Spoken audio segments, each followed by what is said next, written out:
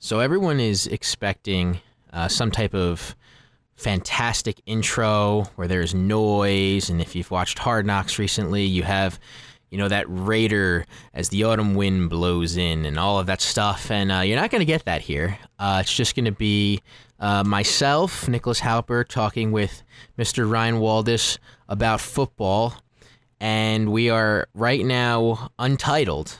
That's our name right now for this podcast, is an Untitled Football Podcast. I don't know if you like the ring of that, Ryan, but I think it could stick, and it's different from everyone else. But we are beginning this journey right before the season kicks off. I'm very excited that football is back in the fold. We have drafted our fantasy teams. We are looking forward to maybe betting some over-unders now that gambling is legal for a second year in a row for football, but I'm really getting into it. But before we dive into standings and pick'ems and all of that stuff, Mr. Waldis, it has been some time. How are you doing? This is your first official semester that you're not going to school. A semester has started for colleges, but you are not going now. How does it feel? How are you doing? I'm good, thank you. It's a little weird, right? So I see pictures from my friends sitting in classrooms. They're telling me what classes that they have to go to this week. I can't relate to that anymore. It's weird. Like, I woke up this morning at 11 a.m. I just stayed in bed for another hour. I didn't have to worry about going to any classes, buying any textbooks. I'd had no responsibilities the day after Labor Day for the first time in, I don't know, I guess 16 years would be accurate. It was weird. It's a weird feeling. I'm still not fully comfortable with it. I feel like there's something that I'm forgetting to do. I'm going to have that hanging over my head for a while, but it's a good feeling. I'm obviously very happy that I've graduated from college, and I'm excited to see what the future holds for me. Ryan, I kind of had that same feeling for about a day as you guys were moving in a couple of years ago. This being now my starting out third school year that I will not be obviously going because I graduated as well. But you guys, as in you, Matt, Mr. Sabatino, Dylan, Nick, Bridget, Hillian, the gang, Russell, the gang was all there. So it's like I could still come to school, and I wasn't going to classes, but it was almost like I was still kind of there a little bit, and like slowly but surely I was like kind of like backing my way out of that routine. But it is weird. It is very, very weird. You feel like you're missing something. You feel like there's something that I need to do today because, since 4 or 5 years old, you go to kindergarten, and then it's first, the second, and third, fourth, fifth, sixth, seventh, all the way to 8th grade. Then you go to high school, and then if you do continue from there, you go 4 more years to college. And now it's like, wow, that process is over and done with, unless you want to continue and do more. If you do law or some type of doctorate degree or whatever, then you continue on more. But for us, we have finished the journey, the great journey as they call it, is over. And now the work world, the everyday adult life begins, which is scary and exciting at the same time. However, we don't have homework. Which is nice. We don't have homework yet. Maybe as we get older, we'll have a lot of stuff that we have to do around the house again. But yes. It's nice to be able to just go through my days, and that's a huge benefit, to not have to worry about writing useless papers, 5 pages, double-spaced, researching stuff that I'm never going to use in my life. It's nice. That's a nice luxury that I'm looking forward to throughout this fall, especially during football season, because now I can just enjoy football Sunday and college football Saturdays and just watch all the games. I don't have to have that paper that's due Monday hanging over my head. So that'll be nice. So throughout this podcast, which, again, I think rolling with for this episode at least, we're calling it the Untitled Football Podcast, we will be talking about football, and specifically it will be professional football, the NFL level. Every once in a while, Ryan and I might have a little bickering moment about collegiate football, but we will be sticking to the NFL, and hopefully we will be able to come out with a podcast once a week recapping what we saw during the season and what we look forward to in the upcoming games that will be that week. For this episode, we are starting out with some preseason predictions. It's never too late, even though the season is only hours away at this point that we are recording this podcast. But Ryan, before we jump into what we are looking at this season, kind of want to talk a little bit about what we saw last season, starting in the AFC with the champions. That would be the New England Patriots. And I think that we can agree that for most of the teams that we saw compete in last year's AFC playoff, we don't think that there are going to be many changes there. No, it's. I don't want to say that the AFC is kind of the boring conference this year, but you kind of know what you're going to get now, I think. And, that's not necessarily a bad thing. There's a lot of talented teams in the AFC at the top. They're very entertaining to watch when they're going, but, I mean, you can expect the same 4 or 5 teams to be in there. I think I remember you saying that you had maybe one team that was different from last year. So, I mean, there might be 1 or 2 teams that sneak in like they do every year. There's always that team that no one really expects that, manages to sneak their way in. But it'll be entertaining. But I think at the end of the day, we all kind of have a good idea about what's going to happen in that conference.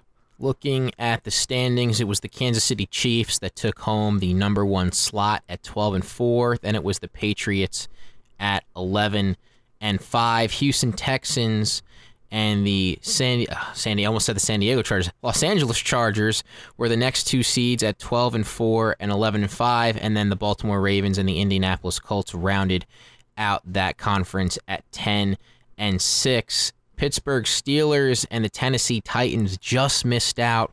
Pittsburgh went 9-6-1, while the Titans went 9-7.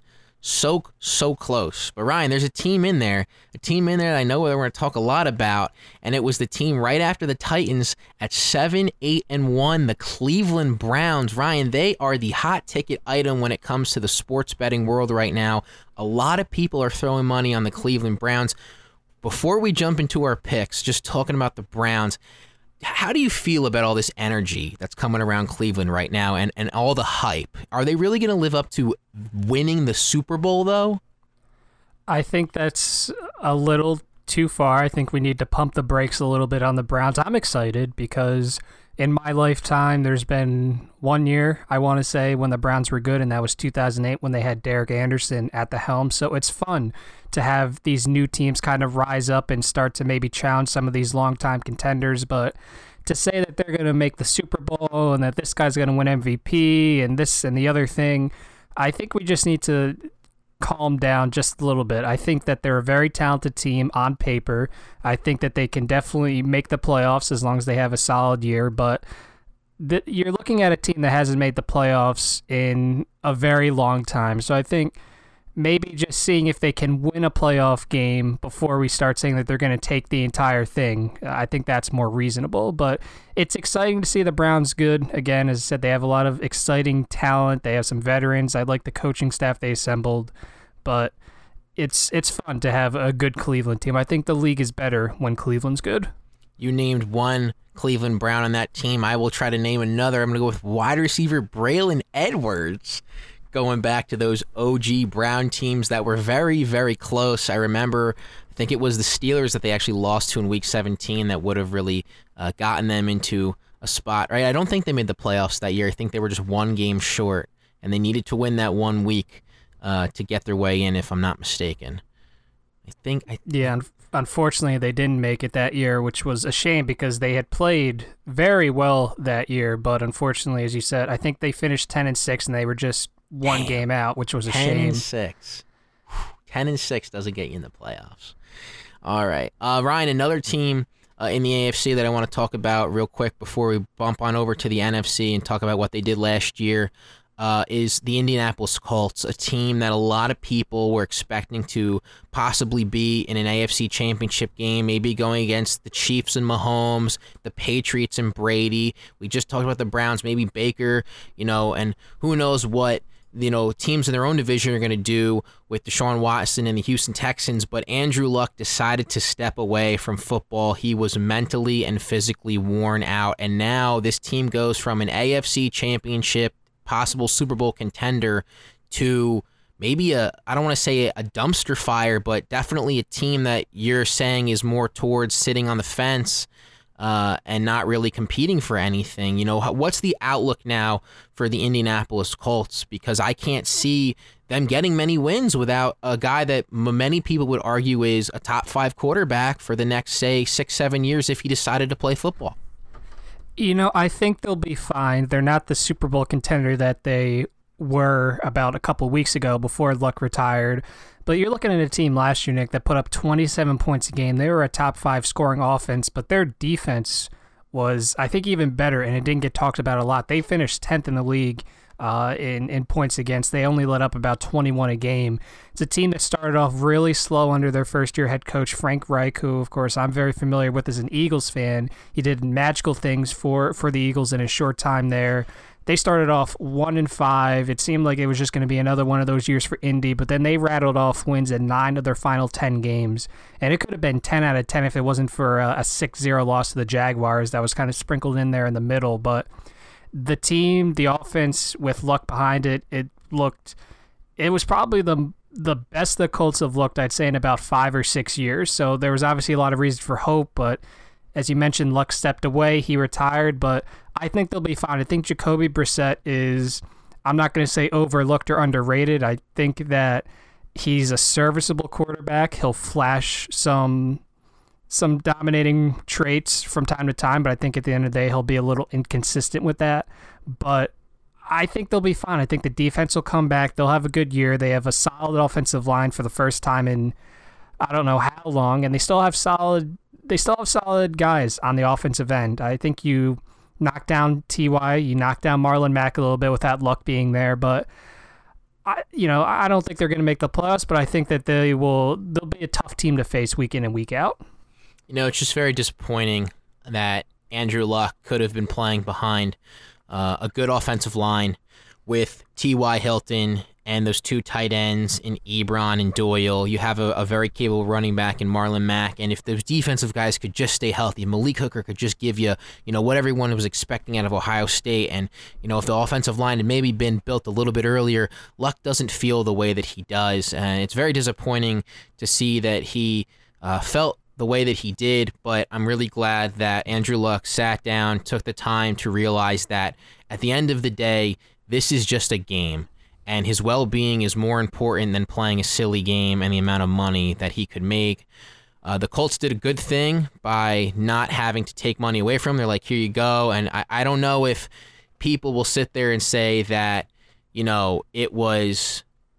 it's the right thing to do, but I don't know if it's going to make people happy when they sit there about it, because people are like, oh man, he's getting paid, he should play. Look, you have no idea. I have no idea. People that have played football are even going to understand the amount of pain that this man went through. But for him to be able to take the time, sit down, realize that the right thing for him to do is to step away. Because you know what? To all the Colt fans out there, do you really want a man playing if he's not all into it? Do you really want that guy going out there if he's not 100% invested into winning football games? That's not going to put the best product out on the field. And you need the best product out there if you're going to want to compete and win a Super Bowl. The starting quarterback, though, Jacoby Brissett, did get an upgrade. He went from backup to starter, and because of that, they decided to pay him. Got a 2-year extension for $30 million, so good for him. Now, as you said, Ryan, it's time for him to put up and see if we can get some flashes out of him, maybe mold into a usable quarterback. Serviceable right now, I think, is a perfect tag for him, but Indianapolis definitely fell out of the playoff race due to that bombshell that was dropped just a few weeks ago. Moving over to the NFC, it was the Los Angeles Rams that represented the NFC in the Super Bowl. They fell to the New England Patriots. However, they did not hold the number 1 seed. It was the New Orleans Saints, who some may say should have played in that Super Bowl due to a controversial call in the NFC Championship game. Saints were 1, Rams were 2. It was the Bears that came in at 3. They were 12-4. Dallas was 4 at 10-6. Seahawks 10-6. And then the Philadelphia Eagles, Ryan, your Eagles were not led by quarterback Carson Wentz. They were rocking with Nick Foles.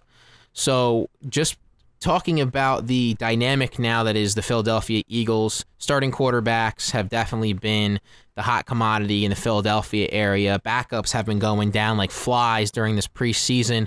Looking at this team right now, Ryan, knowing that Nick Foles is not there, and again, really getting into the numbers and when we crunch down for each division, but do you feel any different now that you don't have a guy like Nick Foles as the backup? I mean, he was a nice luxury to have, don't get me wrong, Nick, but I'm happy that they went out and they convinced Josh McCown to come out of his retirement because I feel a lot more comfortable with him in case Wentz goes down, which, if you look at the history, it's pretty likely that he's going to go down at some point. So I'm a lot more comfortable with him than I would be with Nate Sudfeld, or I would have been with Clayton Thorson, who's not even on the team anymore. He's actually with your guys now, surprisingly. So does it hurt to not have probably the best backup quarterback in the league when he was here? Yeah, it's a shame, but I'm happy now that he'll get a chance to showcase his talents as a starter full-time once again. And at this point, it's just hoping that Carson can stay healthy. If Carson can stay healthy, the sky's the limit for this team, and hopefully we don't have to worry about Nick Foles not being here anymore. So, Ryan, with all of that added up, obviously the team does not just win 9 games if Carson Wentz is fully healthy. The sky is definitely the limit. I think you're looking more towards the range of where the Bears and the Rams and the Saints were, 12, 13 wins. But looking at some of these teams that didn't make the playoffs, Vikings at 8-7-1, Falcons at 7-9. Somehow the Washington Redskins, with all the turmoil that they have, especially with their owner Dan Snyder, was at 7-9. And then the Panthers, Cam Newton's shoulder falling off at 7-9. Feeling good about any of these teams that are maybe going to crash the party and maybe take away a spot that one of these past playoff teams had. I think that definitely, I could see the Seahawks, the Cowboys, one of these teams in that bottom range that didn't get a bye definitely miss out to where one of these other teams that were close last year take a step and start to maybe get close to 9 or double-digit wins this year. Well, Nick, it's weird. Like I want to name some teams here. So Los Angeles, Seattle, New Orleans, Atlanta, Carolina, Chicago, Minnesota, Green Bay, Dallas, Philadelphia. I think 5 of those teams aren't even going to be in the playoffs at the end of the year, which is crazy to say because all those teams are very, very good. They did a lot of time. And all those teams you can conceivably say, oh yeah, they can make the playoffs, and even most of them, because if they make the playoffs, I wouldn't be surprised if they made a run, but I'm a big Green Bay guy this year. I really, really like the Packers this year. I think last year you could kind of see that things were going downhill. McCarthy was still there. I really think that a lot of the team, including Rodgers, kind of tuned him out. I think you could see that from week to week. So I think that with the new head coach there, Green Bay is going to be very good. I love Atlanta this year. I think they're going to bounce back. They had some trouble with injuries last year, and they struggled to a 7-9 finish, but I really think that they're going to be good this year. And conceivably, I agree with you. I could see Seattle kind of make some noise. Again, I know they made it last year, but on paper, they might not seem incredibly talented, but with Pete Carroll running the ship, they're always a team that will give you trouble. Carolina, another good team. It seems like they alternate good years and bad years, but as long as Cam Newton's healthy, they're another team that you could definitely see get into the playoffs and make some noise in the NFC. It'll be fun. I'm not as high on Minnesota as a lot of people are, but it would be stupid to discount them. They could definitely, on the back of their defense, they could definitely make it in too. All right, so now here comes the fun part where we go through our divisions, tell the people what records we think these teams are going to get, or maybe even close to it. Usually do pretty well with these, if I will pat myself on the back. And Ryan actually doing one with you last year. And Matt, I think the 3 of us actually did pretty well when it came to these preseason predictions. We're not too crazy. Don't want to take too many shots here, but I will say I haven't had a year yet like Peter King to where he picked the Chiefs to make the playoffs and they only ended up winning 2 games that year. So hopefully I never have something as bad as that. But even the experts every once in a while have a terrible pick'em year, and who knows, maybe this will be mine. But starting off, Ryan, I'm going to go with the NFC North, and it is the Chicago Bears that I have winning it. And once again, just like they did the previous year, I have them going 12-4, 5-1 in the division. I have the Packers then coming in second, missing the playoffs. They go 9-7, 4-2 in the division. The Minnesota Vikings finishing at 7-9, 3-3 in the division. And all the way at the bottom, a team that a lot of people have been betting on. For some reason, I haven't been able to figure out why the Detroit Lions seem to be the hot button for the NFC North sports bets. But I have them going 3-13. I don't have them winning a single game in the division, and I kind of want to start there real quick. Is they have a quarterback, sure. They have a capable running back in Kerryon Johnson, sure, but I just don't see the oomph. You know, Ryan, you talked about talent. The Vikings, they have a defense that if they play on all cylinders, we're talking about a top 5, top 10 defense. You look at that offense, if they're able to control Kirk Cousins, not have him make all the big throws, they've changed their entire offense now. I think that only 4 wide receivers made the cut. So they're going really run heavy. Dalvin Cook stays healthy. You're playing in a dome. You're putting yourself in position to win.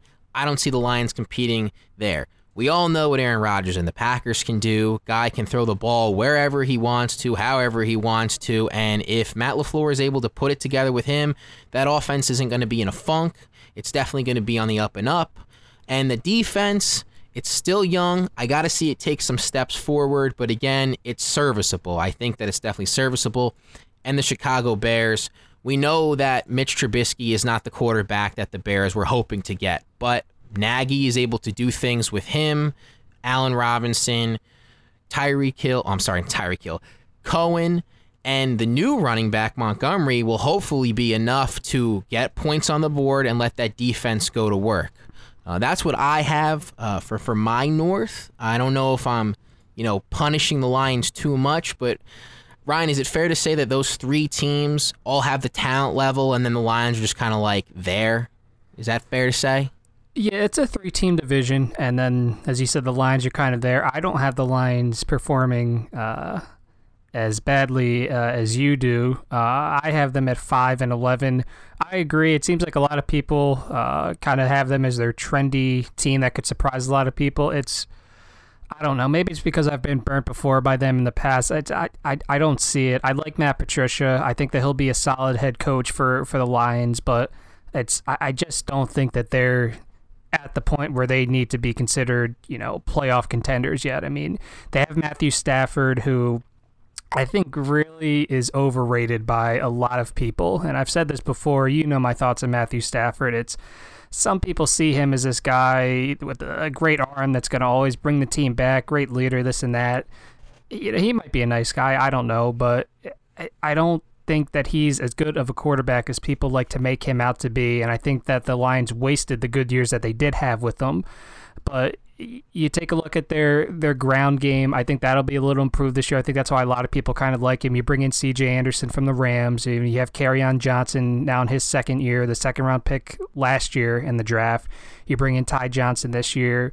You have a pretty solid wide receiver core that's led by Galladay and Jones, and then you bring in Danny Amendola. Chris Lacey's there too. So the offensive line being about as solid as it is, I think the offense can probably be okay, but I think ultimately Stafford might hold them back a little bit. Defensively, you bring in Trey Flowers from the Patriots, obviously, so you have the Patricia connection.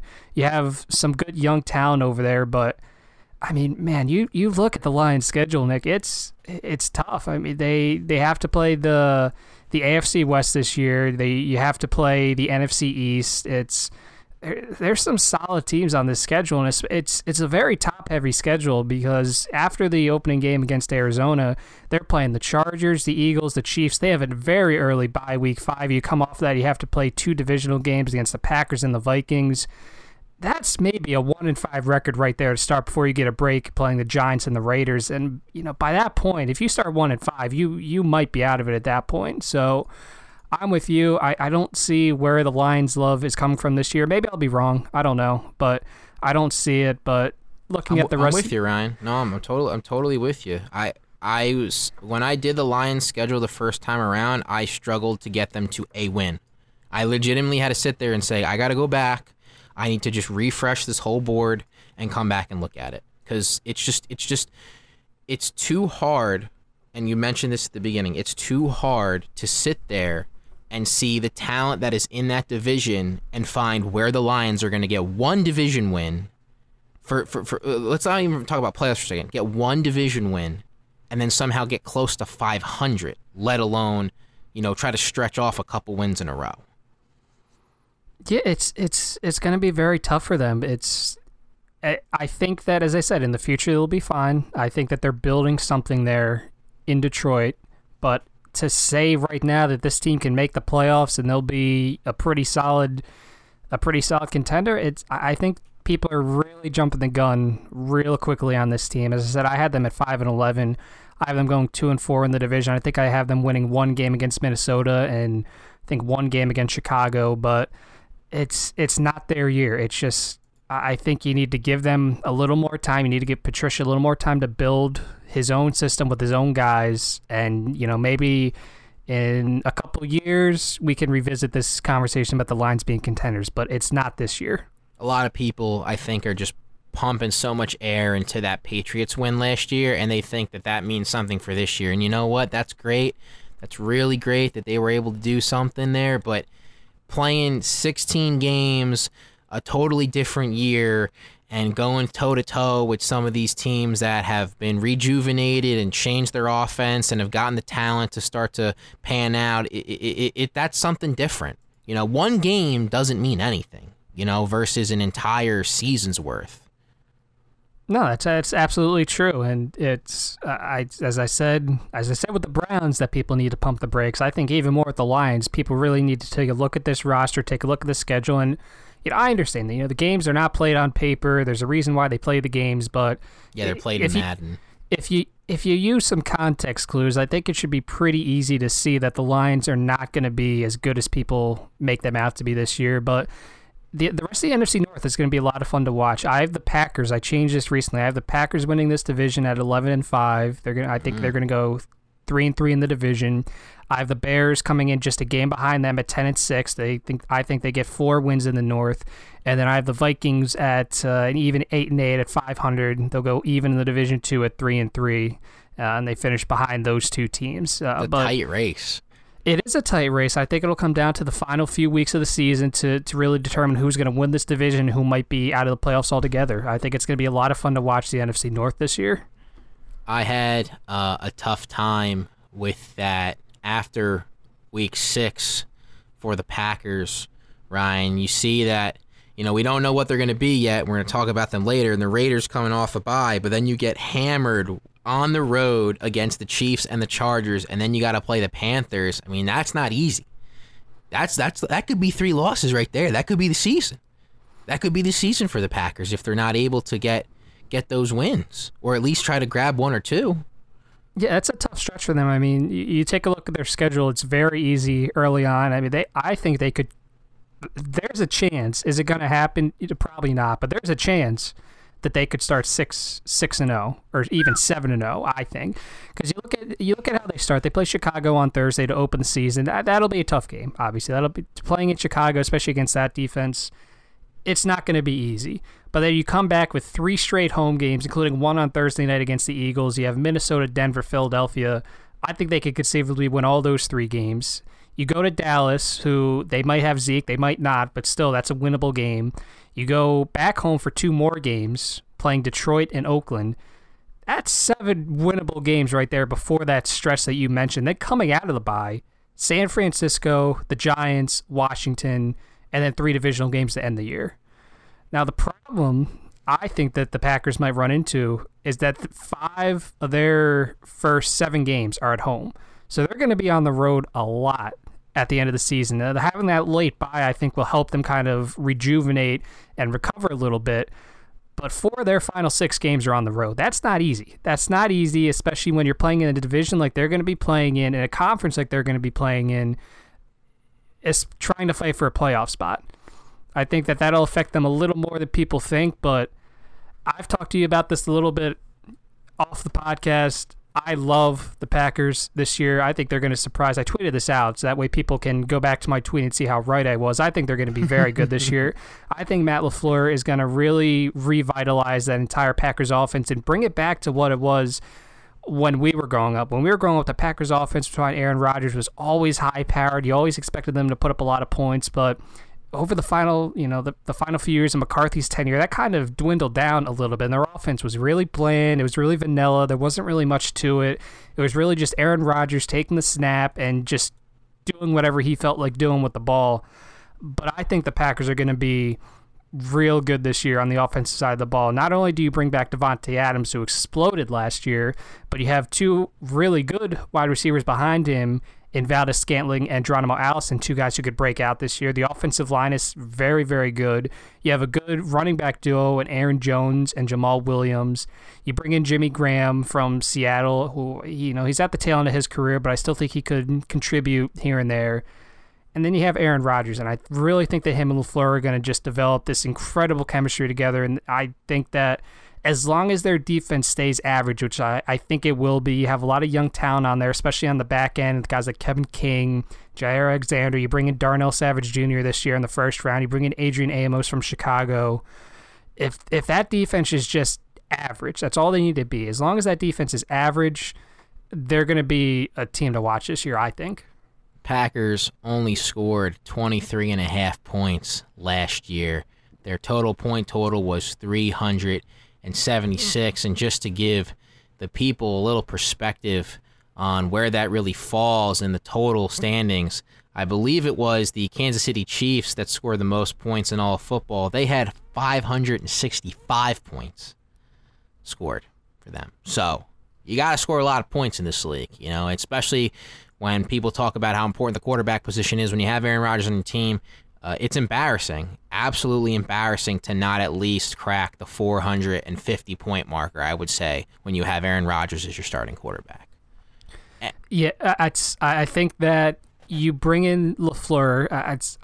I keep saying his name a lot, but I think people are kind of underselling what he can really do for this organization. McCarthy just, I don't know what happened to him over his time there, but his offensive concepts really just went out the window, and they really became null very quickly. But I think LaFleur he's obviously a young guy. He's part of that. There was a really cool article in Sports Illustrated where him and McVay and Kyle Shanahan and like that whole group, they were part of the Washington Redskins. I want to say it was between the years of, 2010 and 2012, and they developed so many concepts that the league hadn't really seen to that point, but now they're so prevalent. So they really started this.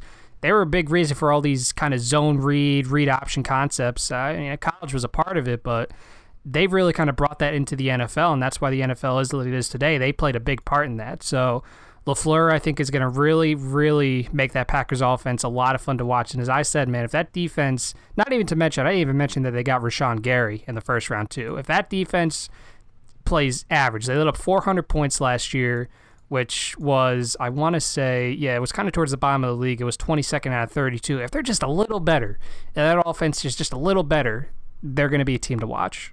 Speaking of points, we get a lot of those down in the Bayou. Moving on over to the NFC South and those New Orleans Saints, Ryan, that's the team that I see coming back with a vengeance. They've been screwed 2 years in a row, Ryan, just awful, heartbreaking losses. First, the miracle that was in Minnesota to where Keenum was able to hit Diggs, and the guy unfortunately made a bad angle on the ball, didn't get it, and Diggs scores the touchdown.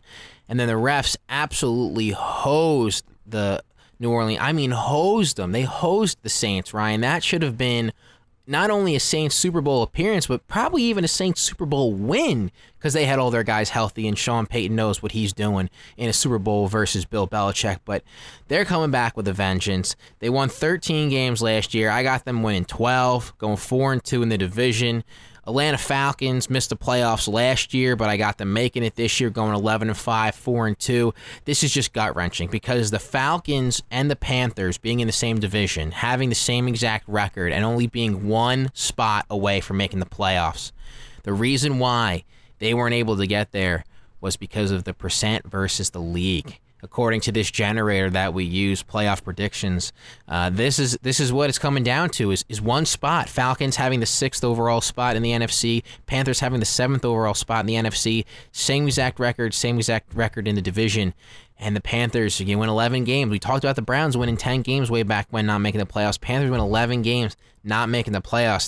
That's gut-wrenching. And then at the bottom of the barrel, Bruce Arians coming out of retirement to go deal with crab legs stealing, Jameis Winston. I think the Buccaneers are going to be bad this year. I don't see much to be happy about unless you're a fantasy owner and you have Mike Evans on your team and you know he's going to get the ball a lot. But I have them going 3-13, going 0-6 in the division, Ryan, and this is going to be something that happens a lot as we go through the podcast. Is the teams at the bottom, in my opinion, are really, really bad this year. I think there is a huge disparity between the top of the league and the bottom of the league. And I know last year was a little bit closer.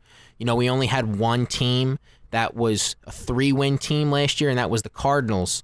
And already through only two divisions, I have 2 teams that are winning 3 games. But that's kind of what I have for the NFC South. I see, like you said, Ryan, the Falcons taking that next step forward. You talked to me off the podcast about how many games that they're playing in a dome and in nice weather. I honestly think outside of the Bears during the end of the year. Oh, no, I'm sorry. That's even through playoffs, so that doesn't even matter. Outside of, is it Seattle? Nope, that's at home too. All right, so never mind. I can't find one game to where they're going to have a problem in bad weather. Everything is in a dome, and towards the end of the year, they're going to be traveling to, I believe, Florida at some point because of the Buccaneers. And also, I believe it's the San Francisco 49ers. They're both in December, so it's going to be nice weather. So they're going to have that all air-out attack with Julio Jones and Calvin Ridley and Austin Hooper and the running backs in the backfield with Freeman and Ito Smith. I mean, Matt Ryan staying healthy behind that offensive line. I think we're looking at 27.5, 28, 28.5, maybe 29 points per game from this Falcons offense, Ryan. I think they're going to get back to where they were a couple years ago and making a playoff push, maybe competing at NFC Championship game. I think the Falcons are going to be really good. I think the Saints, I want to just hit on them real quick. I have them winning the division at 12-4, winning 4 games in the division. It's, as you mentioned, the past 2 years have ended very rough. It's the factors that were a little bit out of their control one year, and then the other year was just bad defense. But I think that they're gonna want to have that vengeance kind of mindset. When I will pay off, I don't know. I kind of worry about Drew Brees. If you take a look at how he's done the past couple of years, he starts off really, really good. He gets himself in the MVP conversation, but then towards the end of the year, he just dies out. I don't know if that's because he's older. I don't know. I don't know what that is. I can't really point to one thing or the other, but he'll start off really, really hot to the point where at the end of the year, people kind of have him in the top 3 of their MVP ballots. But when you watch him towards the final few weeks of the year going into the playoffs, his arm's not the same. He can't make the same throws in December that he can make in September. And I think that would worry me a little bit. I know that they have a lot of talent on that offense to where it really shouldn't matter, but that would worry me a little bit. I think that's part of the reason why they haven't really been able to make a deep run in quite some time. So I still think they have enough talent to win the division. I have them as the number 1 overall seed in the NFC at 12-4, but I think that it'll be tough for them. And I think there's also the argument to be made with how their seasons ended the past 2 years. How do you come back from that? How can you say, all right, well, this has got to be the year after what happened the past 2 years? I don't know. I don't know if that would be the case, but as I said, I really like the Falcons. They don't play, you brought up the schedule, their first outdoor game is week 11. They don't play outdoors until week 11. That's incredible. It's one of the weirdest scheduling quirks I think I have ever seen in my lifetime. And they have the 3 road games. The first road game's in Carolina. You play week 15 at San Francisco and week 17 at Tampa Bay. Everything else is indoors. And I posted on Twitter, I think the Packers and the Falcons are going to be really good. That way people can go back to it. And then someone replied to me, and it's 1 o'clock in the morning. It got my blood pressure rising. So I just had to exit out of the app, the Twitter app. There were 2 things that irked me. The one done was if a stadium has a retractable roof, he didn't consider it an indoor game. Oh, no. Which, if the roof is closed, which it will be at these stadiums, which it will be at Indianapolis and Minnesota and Houston and Arizona, that's an indoor game, even if it has a retractable roof and isn't a true dome. The second thing was, and here, hold on, let me bring up the tweet, because this is really the one that got my. I would love to know if this individual just happened to be born in the 90s and Twitter was around. Would he consider Old Cowboy Stadium a dome? Would that be considered indoors because there's the big hole in the roof so God could look down on America's team? That was the whole premise behind that. But I would love to know if he would consider that indoors, because if it's not considered indoors, I think the guy needs to go get checked out somewhere, because I don't know how you call that outside. Yeah, that irked me a little bit. The thing that really pissed me off, which then I had trouble falling asleep after this. It took me a little longer than I wanted it to. He said, Falcons play at least 9 games in some kind of dome every year. Where did this advantage all of a sudden come from? Because I've never seen it. Now, that pissed me off. Because if you look statistically and you control home versus away, because you can't just say, oh, the Falcons play better in a dome than outdoors. Well, they play 8 games in a dome at home every year.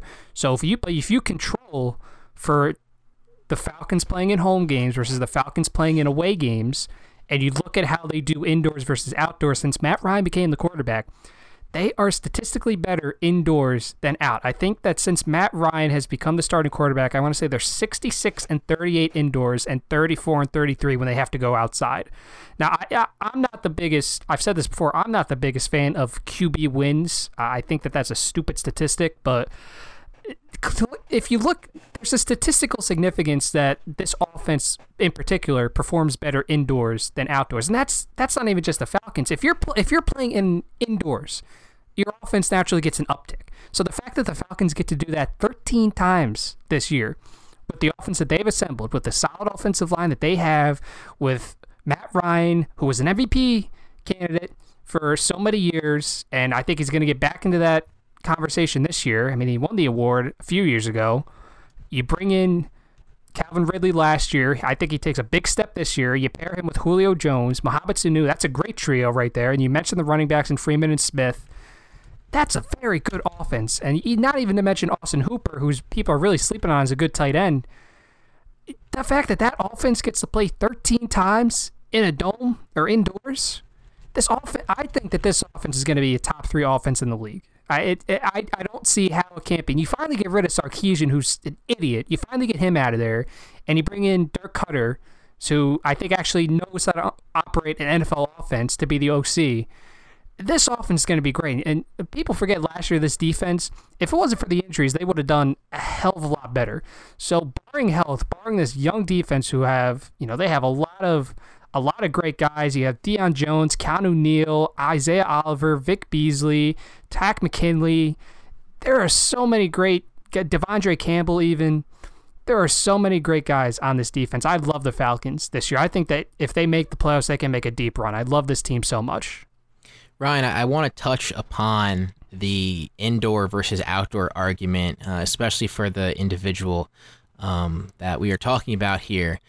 If you don't know anything about football, clearly I'm going too far back for you, but there is a team which was now deemed the Los Angeles Chargers, what once was the San Diego Chargers, and they had an offense that was donned Air Coryell, and their quarterback was Dan Fouts, I believe, and that offense back in 1981 was the number 1 offense out of 28 teams in the NFL, scoring 29.9 points a game, total of 478 points through an entire NFL season to get a record of 10-6. That was the number 1 seed in the West Division. And when they went to go play the Cincinnati Bengals in what was deemed the Freezer Bowl, they scored 7 points. A team that was scoring almost 30 points a game in the regular season only was able to muster up 7 points due to the frigid, cold weather that was at Riverfront Stadium in Cincinnati. And You can even go to one of the greatest quarterbacks of all time, Peyton Manning, a man that we see all over the place in terms of commercials. But the big thing that always seemed to kill Peyton Manning was when he had to go to Foxborough in the wintertime, he would fall apart. And you would see him inside the RCA Dome putting up 30, 40-point games, throwing 4 or 5 touchdowns. And you're like, man, he's one of the greatest quarterbacks of all time. But when the elements started to hit, they weren't ready. And it makes a huge difference when you play 8 games a year inside a controlled environment to where you're playing on that fast turf. You're not going outside on the hard, slippery, soaked, iced, frozen grass. It makes a huge difference. And especially the ball. You know, how many times have we heard people say, you have to prep the ball? For these teams that don't play outside, they put the ball in a freezer, they soak it in water, they expose it to the heat. Like, they do everything to try to replicate the conditions that they're going to be playing because they're not used to it. Because they practice inside, they play inside for 8 games. And for anybody out there that doesn't think that makes a difference, you're out of your mind. It makes it location makes a huge difference. Just look at baseball for a second. Look at how many home runs the Colorado Rockies hit at Colorado. And then look at what they do when they're outside of Colorado. Guys not named Nolan Arenado and Charlie Blackmon have a significant drop-off in RBIs, home runs, batting averages, launch angle, that whole nonsense, due to where they are and where they have constantly been playing. I would say, Ryan, if I were you, my blood will be boiling. I would have probably had a hard time going to sleep because somebody does not understand how simple of a concept that is. It's a very simple concept. It's been around for forever. I couldn't get to sleep. It was 1:00 in the morning before I saw that tweet pop up. I was like, all right, I'm gonna get to sleep at a nice reasonable hour. It took me a long time. That pissed me off a lot for no reason. Sorry to hear that. Well, hopefully this doesn't aggravate you anymore. The NFC East is the division that we are headed on down to. I will state for the record that even though Ezekiel Elliott has not signed a contract offer, I decided to choose, and this is all of my choice, I decided to choose that Ezekiel Elliott was going to be playing the entire year for the Dallas Cowboys and that no contract issues will be holding him back. So, with that being said, I have the Cowboys rocking a 13-3 record, going 5-1 in the division, sharing the same exact record with the Philadelphia Eagles, who also go 13-3 and 5-1 in the division. Now, if 2 teams in one division are going 13-3, it begs the question, man, Nick, you must really think the 2 other teams are straight hot piles of garbage. And you know what? I do. I think the 2 other teams that share the division with the Eagles and the Cowboys are hot, stinking garbage. That being the New York Football Giants and the Washington Redskins are both going to go 2-14 with a division record of 1-5. And I want to talk about each of these teams and why I think they're going to be so bad. Let's start out with the Washington Redskins. Who's playing quarterback? Is your left tackle ever showing up? Can your defense even stop a small leak? I don't see any reason to believe in the Washington Redskins. Now, last year, and going off of what they did in the standings, yeah, they won 7 games. Alex Smith was playing quarterback. Their left tackle wasn't holding out. The defense actually had a lead that it's going to protect. I don't think anyone's feeling very confident about Case Keenum after the mess that he created in Denver and now coming over to Washington. Nobody knows when Dwayne Haskins is going to play, and if you throw him out there, clearly it's going to be a mess because it seems like he's really not up to speed like most people thought he was going to be. And we all know that Gruden is coaching for his life. I think he's just going to start pulling things out of thin air just to hope, pray that a win here or there might be able to spark Dan Snyder to say, you know what, I'm not going to fire you. I'm going to give you a chance to actually keep, Dwayne Haskins under your wing instead of giving him to somebody else and deal with. And you can say the exact same thing about the New York Giants. The Giants, if you really think about it, they lost their best player last year. Odell Beckham Jr. is no longer on the team, and we don't really know what they're going to do at quarterback themselves. Everyone expects Eli Manning to play most of the year, but what about Daniel Jones? everybody was pumping their chest for how great of a preseason he had, and he's been doing all these wonderful things. And, the head coach is like, oh, yeah, we liked him a lot. I don't know why other people didn't like him. Look, man, it's really great that Daniel Jones completed a bunch of passes against guys that didn't even make the cut. But when you play against the big boys, it's a completely different ball game. Food being put on the table for these families are now on the line because you got to perform. You got to perform to keep your starting spot. You got to perform and make sure that you can get on the field and make those incentive bonuses. And I don't think the Giants, other than Saquon Barkley, really have anything to cheer for. Again, another team that I had a hard time finding one win for doing the first go-around. I think these two teams are going to be really, really tough to watch this year. I don't think that there's much to root for. Again, two amazing teams in the Eagles and the Cowboys, and then two really, really bad teams in the Giants and the Redskins. And I don't see any way whatsoever to where the Eagles or the Cowboys fall closer down to the Giants and the Redskins, or the Giants and the Redskins somehow creep up towards the Eagles and the Cowboys. I think there's going to be a huge disparity between the top two and the bottom two teams in that division. Yeah, I think the Eagles and the Cowboys are definitely the top two teams in this division. I think it's hard to argue that. Even without Zeke, I think the Cowboys would still be fine. I'm kind of high on Dak. I'm trying to think about how to phrase this. I like You're him more optimistic than I am about Dak Prescott. Yeah, that's a good way to put it. I think that he gets some unnecessary flack, and I think that he's... When you look at quarterbacks around the league, I think he's a lot better than people make him out to be. But I'll start with the bottom two teams because he can knock them out a little easier. The Giants and the Redskins, clearly they're not going to be contending for anything this year. I don't like what the Giants are doing at all. I don't understand it. I don't think that they have the right front office in place. I don't think they have the right coaching staff in place. You already know my thoughts on Daniel Jones, and for those of you that I don't think he should have been a first-round pick. I don't think he should have been a third-round pick. I think that he should have been taken much later, but clearly Gettleman and Shermer and everybody seemed to think that he was the guy at 6th overall, and I mean they needed a quarterback. So, real quick, Ryan, I want to ask you this because it blows my mind on how Shermer can get up on that podium and think by Daniel Jones, by first-round standards, Daniel Jones completing passes against 5th rounders and 6th rounders and second stringers and third stringers and guys who got cut is somehow making his 6th overall selection validated. Like, oh yeah, look how great he did against those guys that didn't make anybody's teams and didn't make practice squads. That's why we took him. That's, we knew what we were doing. Like, really, dude, that's going to be the beat your chest moment that you've been waiting for is because Daniel Jones played well in meaningless preseason games? Like, what is that? What for a Giants fan, and we are not Giants fans by any means necessary. We root against the Giants.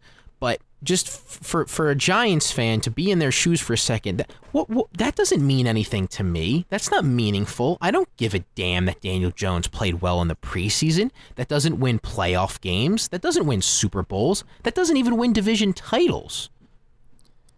Well, it's you know what it is. It's coach speak. You're gonna say the proper things that sound like a PR statement, and you just the media members, I'm sure, kind of can read between the lines like we are, but I mean you can't really say anything bad about the guy that your team drafted 6th overall. You just have to say, yep, he looked really good. We're excited, this and that. Can't wait to see him out on the field as in a starting role. But yeah, it's I don't know. The Giants as an organization from the top to the bottom, it leaves me in a constant state of confusion with the things that they say, the things that they do, the guys that they bring in, the guys that they ship out.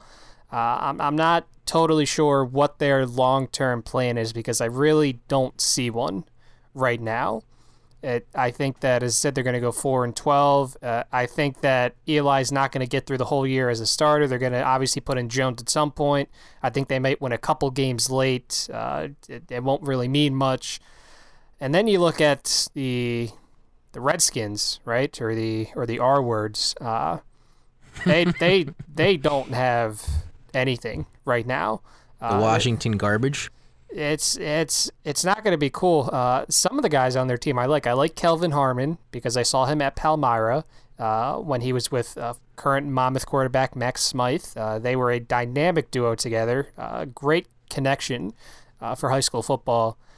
So he's made the depth chart right now, which is nice. But you have Paul Richardson. That's probably your one wide receiver right now. The offensive line is a mess without Trent Williams. I mean, you still have Brandon Scherf at your right guard position, but if you have Eric Flowers on your offensive line, that's a big issue. And you have Jordan Reed, who has now had 7 documented concussions. We don't know how many. I feel so bad for that guy. You talk about Andrew Luck knowing when the right time is to step away. This guy should have done this a long time ago, but he's still playing. I can't imagine his later years are going to be very fun. But can I say this, Ryan, about Jordan Reed?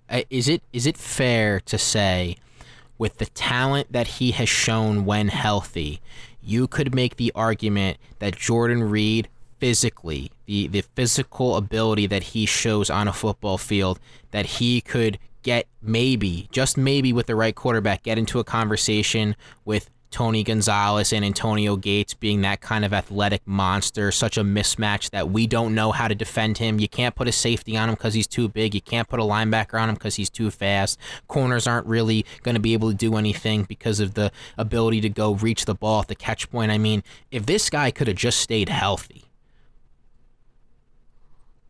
No, I mean, you take a look. First of all, he's never had one full season in his entire career, which is really sad when you think about it, because as you said, when he's healthy, he is really, really good. I mean, you take a look at 2015, which is probably the closest we've ever seen him to a full healthy season when he played in 14 games. He only started 9, but he was targeted 114 times. He came down with 87 balls, 952 yards. He averaged 10.9 yards a catch and 11 touchdowns. He was, I mean this comparison lightly because it kind of dilutes how good this guy was, but he was almost like a mini Gronk for a little bit there. Yeah, he's like uncoverable. He was a great weapon for that team, and it's a shame that he's suffered so many concussions and so many other injuries. It's a shame that he's never had a ton of talent around him. It's a shame that a lot of people are never going to really understand how good this guy was just because of all these factors surrounding him. So now you have him at tight end. You have Vernon Davis. Yeah, woohoo, hooray. He's past his prime. At quarterbacks, it's even better. You have Case Keenum, who sucks. And then you have Dwayne Haskins, who I think should be starting from week 1. I don't know why they're starting Keenum. I think Haskins is clearly the better quarterback right now, but he'll sit for however many games. I'm sure he'll get a starting role at some point. The running backs, unironically, are actually pretty solid. You have Darius Geis, who I think could be one of the more exciting young running backs in the entire league as long as he stays healthy. It's a big question. He's coming off the injury, but if he's healthy, I think he's going to be a lot of fun to watch. You still have Adrian Peterson, who at his age ran for over 1,000 yards last year. Now, I know that's because the Redskins ran the ball a lot, but that's still pretty, considering everything that Peterson's been through, the talent that was around him last year, his age, I think that's still pretty surprising. You bring in Wendell Smallwood from Philadelphia. He'll be a solid 3rd, 4th running back. You still have Chris Thompson, who can catch the ball out of the backfield. Defensively, you got guys, I guess, is the best way to say it. You have There's 11 people that are defending the ball against the opposing offense. There are 11 people that will be on the other side of the line of scrimmage for Washington, so that's a good way to look at it. I like Jonathan Allen. I think he's solid. I think you bring in Daron Payne last year with your first-round picks, so you spend back-to-back first-round picks on linemen, and even this year you bring in Montez Sweat to be kind of part of your front 7. You still have Ryan Kerrigan, who's obviously a little older now, but he's still a threat when he's healthy. Another guy that seems to have trouble staying healthy. You bring in Landon Collins. I like that move. He will help stabilize the secondary for Washington. How much, I don't know, because you still have Josh Norman there. You still have Dominique Rodgers-Cromartie. Like, this defense would have been really good about 5 years ago, but now it's I'm not entirely sure. It's as an Eagles fan, obviously you never want your divisional rivals to be really good, but it's a shame to see what's happened to the Washington Redskins.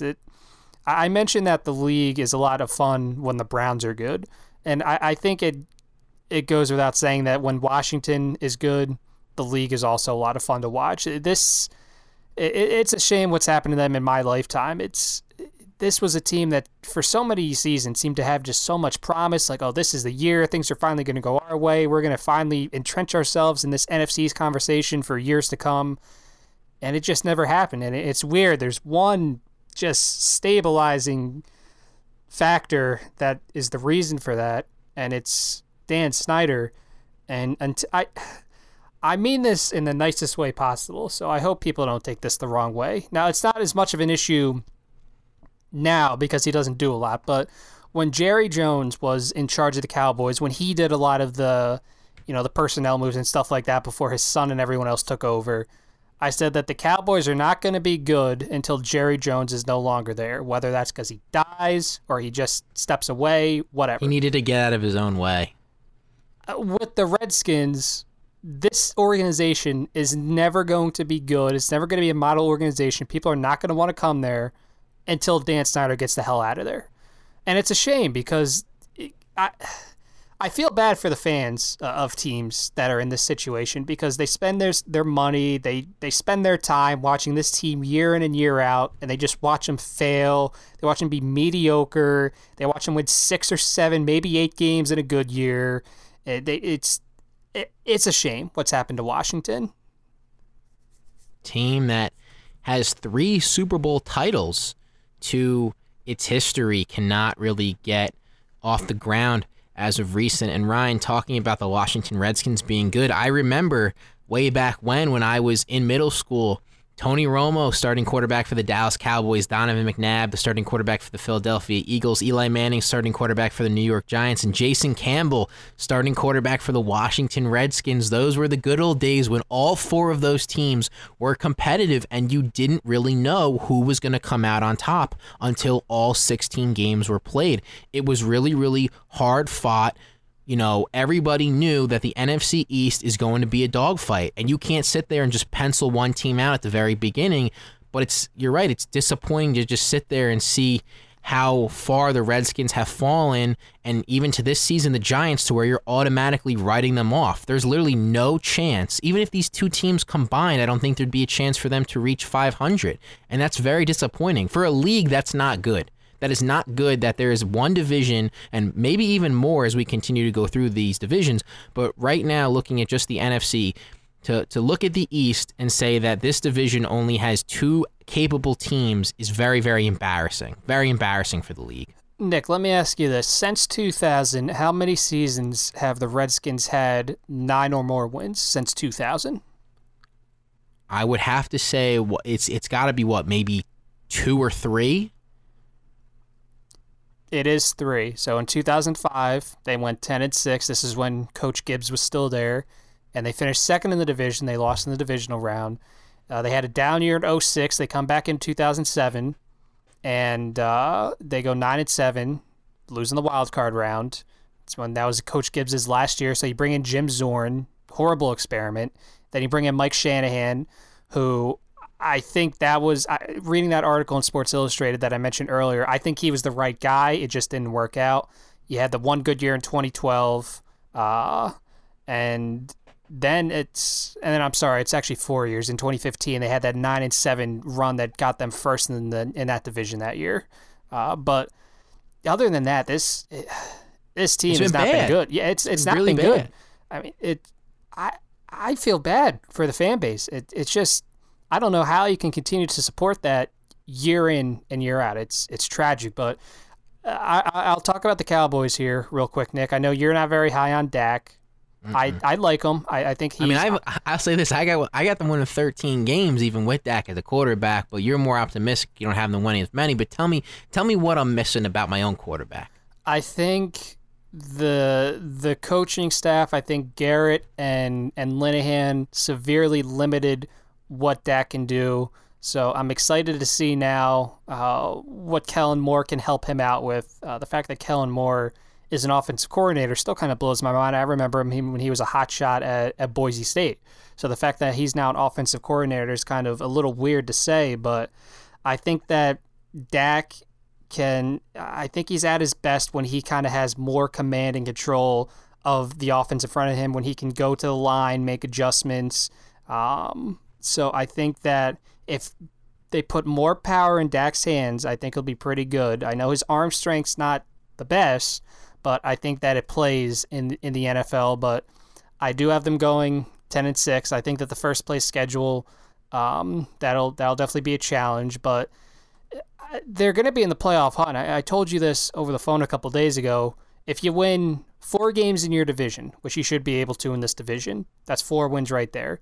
You played the NFC North. That'll be tough, but there's a couple winnable games there, so you win 2 of those. You play the AFC East. Those are 3 teams that you should beat, so that's another 3 wins. So that's 9 wins right there. If you just find one more win somewhere, that's 10-6. And then maybe if they overperform a little bit and they get to those 11, 12, 13 wins like you said, like that's not a homer pick. Like, there's a reason why a lot of the experts like the Cowboys this year. There's a reason why a lot of people say that this could finally be the year they make a run. That this team does have talent on it on both sides of the ball. Ever since Jerry Jones kind of took a step back and everyone else started handling things, they've started finally valuing the trenches. They stopped valuing skill position players, which is what they've needed to do for a while. I wish it's what they did when Roma was there, because he deserved a good offensive line, like the one that Dak has now. And as I said that, I know that Collins just got an extension today. Yeah, Leo. So 4 of your 5 offensive line starters are locked in until at least 2023. I know some of them are in 2024. So that's something that they don't have to worry about for a while. I know Tyron Smith's kind of dealt with injuries, but still an offensive line with Smith, Frederick, Martin, Collins, and then also, of course, you have Connor Williams, who you brought in last year, and you bring in Cameron Fleming from the Patriots. That's a good offensive line, and that's good offensive line depth. That's very good to have. The wide receiver core is pretty good. You bring in Amari Cooper, who really thrived after being traded from the cesspool that was the Raiders. You have Michael Gallup in his second year, I think is going to make a big leap. You bring in Randall Cobb from Green Bay to be a slot guy. You still have Tavon Austin, who you got from the Rams. And, if Zeke plays, great. That's obviously your bell cow. But if not, I like Tony Pollard, Alfred Morris. I think that's a good 1-2 punch in the backfield. You bring back Jason Witten. Yeah, old Cowboy. Whatever. I don't think I don't. there were better options. I don't think that whatever. So you look at defense, and if I'm a Cowboys fan, I'm really excited for the defense. Sean Lee is still there, which is weird because it seems like he's been around forever. I guess he kind of has been around forever. He was drafted in 2010, but injuries have kind of robbed him of some of his prime. But he's still there.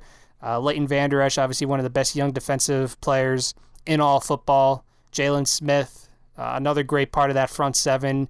Then the line, you still have Taco Charlton. You have Woods, Collins, Armstrong. That's a solid group in the front 7. And in the secondary, of course, Awuzie, Jordan Lewis, 2 guys that I loved in 2017. I was really hoping that the Eagles would take them. Of course, you got Awuzie in the second round, Lewis in the third. I loved those guys. So it's, as an NFL fan, it's nice to see them thriving in Dallas. And then you have, special teams. It's shaping up to be pretty good too. So the Cowboys, I think, are going to be a very good team. Are they going to win 13 games? I don't think so, but I think they'll be very good. They'll contend for a playoff spot. And if they do manage to get in, not even just a playoff spot, they'll contend for the division. And if they get in, I think they can make a run in the NFC. As talented as the NFC is, the Cowboys are going to be right there. You're right, Ryan. You're 100% right. It's coming down to 2 things for these 2 teams in the NFC East. Can the Cowboys just take the step with the new offensive coordinator in Kellen Moore, and can Wentz stay healthy for the Eagles? If those 2 things happen, and one of them gets hot towards the end, watch out, because we haven't seen that yet. All of these other teams that have been competing for Super Bowls, we have not seen that yet. We have not seen Wentz get to the playoffs and have all the guys be healthy. I think that is a recipe for disaster if you're all the other teams. And if, like you say, the Cowboys can just get that offense moving a little bit, maybe, and I'm not the optimistic one about him, but if Dak Prescott takes that step and puts that team in a much better position with Kellen Moore as the offensive coordinator, watch out, because we all know they got the defenses to do it. They definitely got the defenses to do it. I will say this before we go on about the Eagles. I think they might start slower than some people might be expecting. Their schedule at the start of the year, I think it's a little rough, personally. I think that the game against Washington is obviously winnable, but having to go to Atlanta on a Sunday night, that's not going to be easy. You bounce back against the Lions team, but then on a short week, you have to go to Lambeau to play the Packers. I think the team could conceivably start 2-2, and then I have them at 7-2 before the bye week. I have them at let me see, 1, 2, 3. I have them at 6-3. So I have them losing to the Falcons. I have them losing to the Packers, and then I have them losing in Dallas on that Sunday before the bye week. But the favorable thing is their end of the season schedule, super easy. After the bye week, you have to play the Patriots and the Seahawks. That'll be tough, but the good thing is that both of those games are at home. But then you get to go to Miami in Week 13, and that's a nice tune-up game for that tough Giants game in Week 14. That's an even better tune-up game for that Week 15 thriller against Washington down at FedEx Field.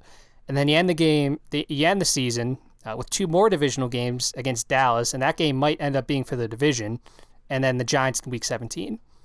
So I think that the Eagles might start off a little slow. I could be wrong. I hope I'm wrong. I hope that they start off 7-2. That would be nice. I hope they start off 9-0. That'd be even better. But I think that Packers game is going to be a lot tougher than people expect, and I think that Falcons game is going to be a lot tougher than people expect. That's the one of the games that I have them losing is the Packers game, and then just splitting with the Cowboys. They just lose the one on the road and win the one at home. And then the final loss to get the 3 losses for the Eagles. You're playing 2 teams back-to-back, one of them being the Patriots and the other being the Seahawks off of byes. I think you can beat the Patriots because you have a bye as well, but the Seahawks in coming off of a bye, I think you're going to drop that one. And then it's just smooth sailing until you get into the playoffs.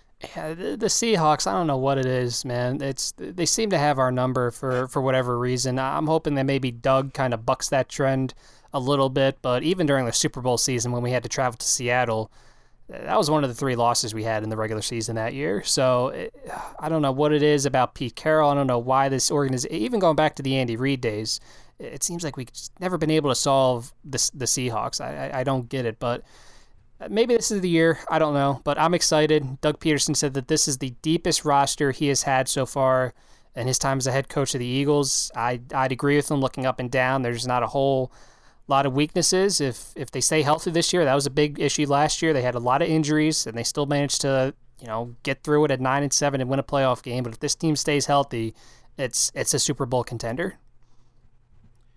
The sun rises in the east and sets in the west, and that's what we are going to do here. Moving from the East Coast to the West Coast now, it is the Super Bowl representatives of the NFC, the Rams. They finished with a record of 13-3 last year, and I think they're going to do one better as they go 14-2 with a division record of 5-1. The Seattle Seahawks just miss the 500 mark as they go 7-9 with a division record of 3-3. This may shock some, but I am very optimistic about the Arizona Cardinals, new head coach Cliff Kingsbury, and new rookie quarterback Kyler Murray out of Oklahoma. I have them going 6-10, 2-4 in the division, and I have the San Francisco 49ers rounding out the pack at 4-12, 2-4 in the division. Touching upon those lower teams, look, coming off of an injury, not really sure what you're going to get out of Jimmy Garoppolo and that offense with Kyle Shanahan. They just had another injury with Jared McKinnon, and I know he didn't play at all last year, but again, just doesn't look good having guys supposedly healthy and then they get hurt. And I know that Garoppolo's injury was during the game, but you want to make sure that you can get these guys on the field and have them playing well. Haven't really seen enough to evaluate this team and know what they're really capable of. Are they going to be on the fence of 500? Are they going to be more towards the bottom of 4 or 5 wins? Are they going to surprise some team and maybe push towards 9 wins? Like I don't know what to make of the 49ers, and my gut tells me that they're going to be more bad than they are good. For the Arizona Cardinals, yes, it's a shot in the dark. You don't know what you're going to get out of Cliff Kingsbury. Just said the same thing, about the San Francisco 49ers. But you got a Heisman-winning quarterback in Kyler Murray. I think that this new offense that they're going to bring, the weapons that you have, Crabtree, Fitzgerald. You got David Johnson back there. Christian Kirk's definitely going to help out a lot. I think as bad as that defense is going to be, I think the Cardinals can surprise some people with tempo and pace, and they're going to be able to score points with a dynamic quarterback like Kyler Murray. I have them winning the first game of the year, Ryan. I actually have a big parlay going to where I took them at home against the Lions, and hopefully, if that's able to pan out, I'm going to be raking in some big dough there with a free bet that I was able to get through DraftKings. Not trying to plug it all, just trying to say where I go. But I really think that they're going to surprise some people. I think the Cardinals are definitely going to be able to take advantage of what people are saying is powder puff football. But I really think they're going to be able to score some points and definitely give opposition struggles from weeks to weeks. Not enough to really make it, close to 500 and playoffs, but definitely enough to say, hey, Cardinals are doing pretty well. Definitely doing pretty well. Seahawks, people say that I'm just anti-Seahawks, and you know what? I'll be the first to admit it. I don't like the Seahawks, and I have a good reason why to. As well as they did last year, you're going to have to do a little bit more now. And they got Jadeveon Clowney from the Texans. That's great, but that's not a wide receiver. That's not putting up points, and you're going to be able to maybe keep defenses guessing so much with that run around backyard style junkyard football with Russell Wilson, but you need guys to get open. No more Doug Baldwin. Who's going out there other than Tyler Lockett? I don't know who the real running back is. Everyone's saying it's Carson, but last year we thought it was Rashad Penny, right? If that was, the coming out party for Penny, and it never happened. So I have to see Seattle play. I think there are some teams that they have more talent than, but again, until they're really out there on the field, I think that they're just an average, maybe close to below average team. And the Rams, Ryan, I know you're not very high on them, but this was a team that I had struggle finding a loss. I almost went 16-0, and I said that's not going to happen. Teams don't go 16-0. I know we saw the Patriots do it a way back, but still, it's just not going to happen. This team is just too loaded. They have a lot of guys on offense and defense. They're going to be, big mismatches. As gimmicky as some people say McVay is, I think that he's a genius, and I think that Goff and him are going to take the next step to make it to where they don't need to completely rely on Gurley to be successful. That was the big, stinker that they submitted in the Super Bowl was, well, without Gurley, we can't do anything. I don't think the Patriots defense was that incredible. I don't think it did anything that surprised people. I think it played well, but I don't think it was the overall reason why the Rams played so bad. It was because Goff and the offense relied on Gurley too much. I think with an off-season of work, McVay has been able to revamp all of that. He's going to lower the load of Gurley. He's going to make sure that he can get Goff in better position to be successful. And if his receiver core stays healthy, what better receivers could you ask for in Cooper Kupp, Brandon Cooks, and Robert Woods? I think this team is loaded, and if the defense does what we saw it do in the Super Bowl, play really, really well and give that most of the year, dangerous team, Ryan. Rams are a dangerous team. See, I have the Rams winning the division. I have them going 10-6. I think this is going to be a tough year for them. I know they have a lot of talent on both sides of the ball.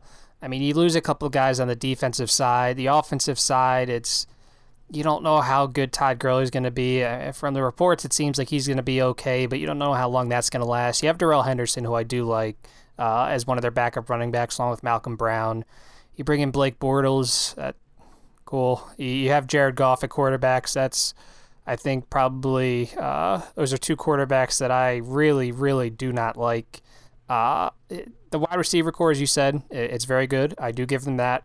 I think Cooper Kupp coming off the ACL tear is going to be very, very good in 2019. I like Robert Woods. I like Brandon Cooks. I think that that'll be a really nice trio to have, but it's just, I don't know. I don't see it. I don't want to call it a Super Bowl hangover because I don't think that's what it's going to be, but is it the target on the back maybe, Ryan? Is that maybe what it could be because now everyone's gunning for them? Well, I think that's a big thing. As cliche as it is, as cliche as that sounds, I think the Eagles kind of experienced that last year. I mean, they experienced it, in the first few weeks of the season. I think that's a bigger factor than most people make it out to be, especially if you're a team that hasn't been to the Super Bowl in a very long time. I mean, for a team like the Patriots, it's different. They've learned how to adapt to that. But I really think if you haven't adapted to that before, it's tough. I think they could realistically go into Carolina and lose week 1. You come back and face New Orleans. I think you could realistically lose that one too. You have to go to Cleveland on Sunday night, Cleveland's first primetime game, actual primetime game, not like a Thursday night thing, but an actual primetime game for the first time in I don't know how long. I think they could lose that too before you come back and you get a little bit of pride. You play Tampa Bay at home. But then you have to go to Seattle. That's never easy. The divisional game against San Francisco, that's not going to be easy. You have to travel to Atlanta. You got to go over the pond, and play the Bengals at Wembley Stadium. Traveling over there is never fun. And then you have a bye week. You come out of the bye week. You play Pittsburgh, Chicago, Baltimore. I just think the way their schedule's set up, the teams that they have to play, it's not going to be an easy year for them. I know how good they did last year. I know that they didn't lose a ton. They lost a couple pieces, but they didn't lose a ton.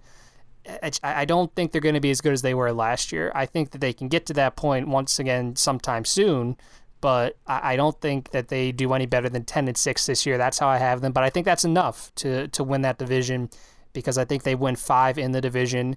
I have the Seahawks going 8-8, but that could change. They are a talented team.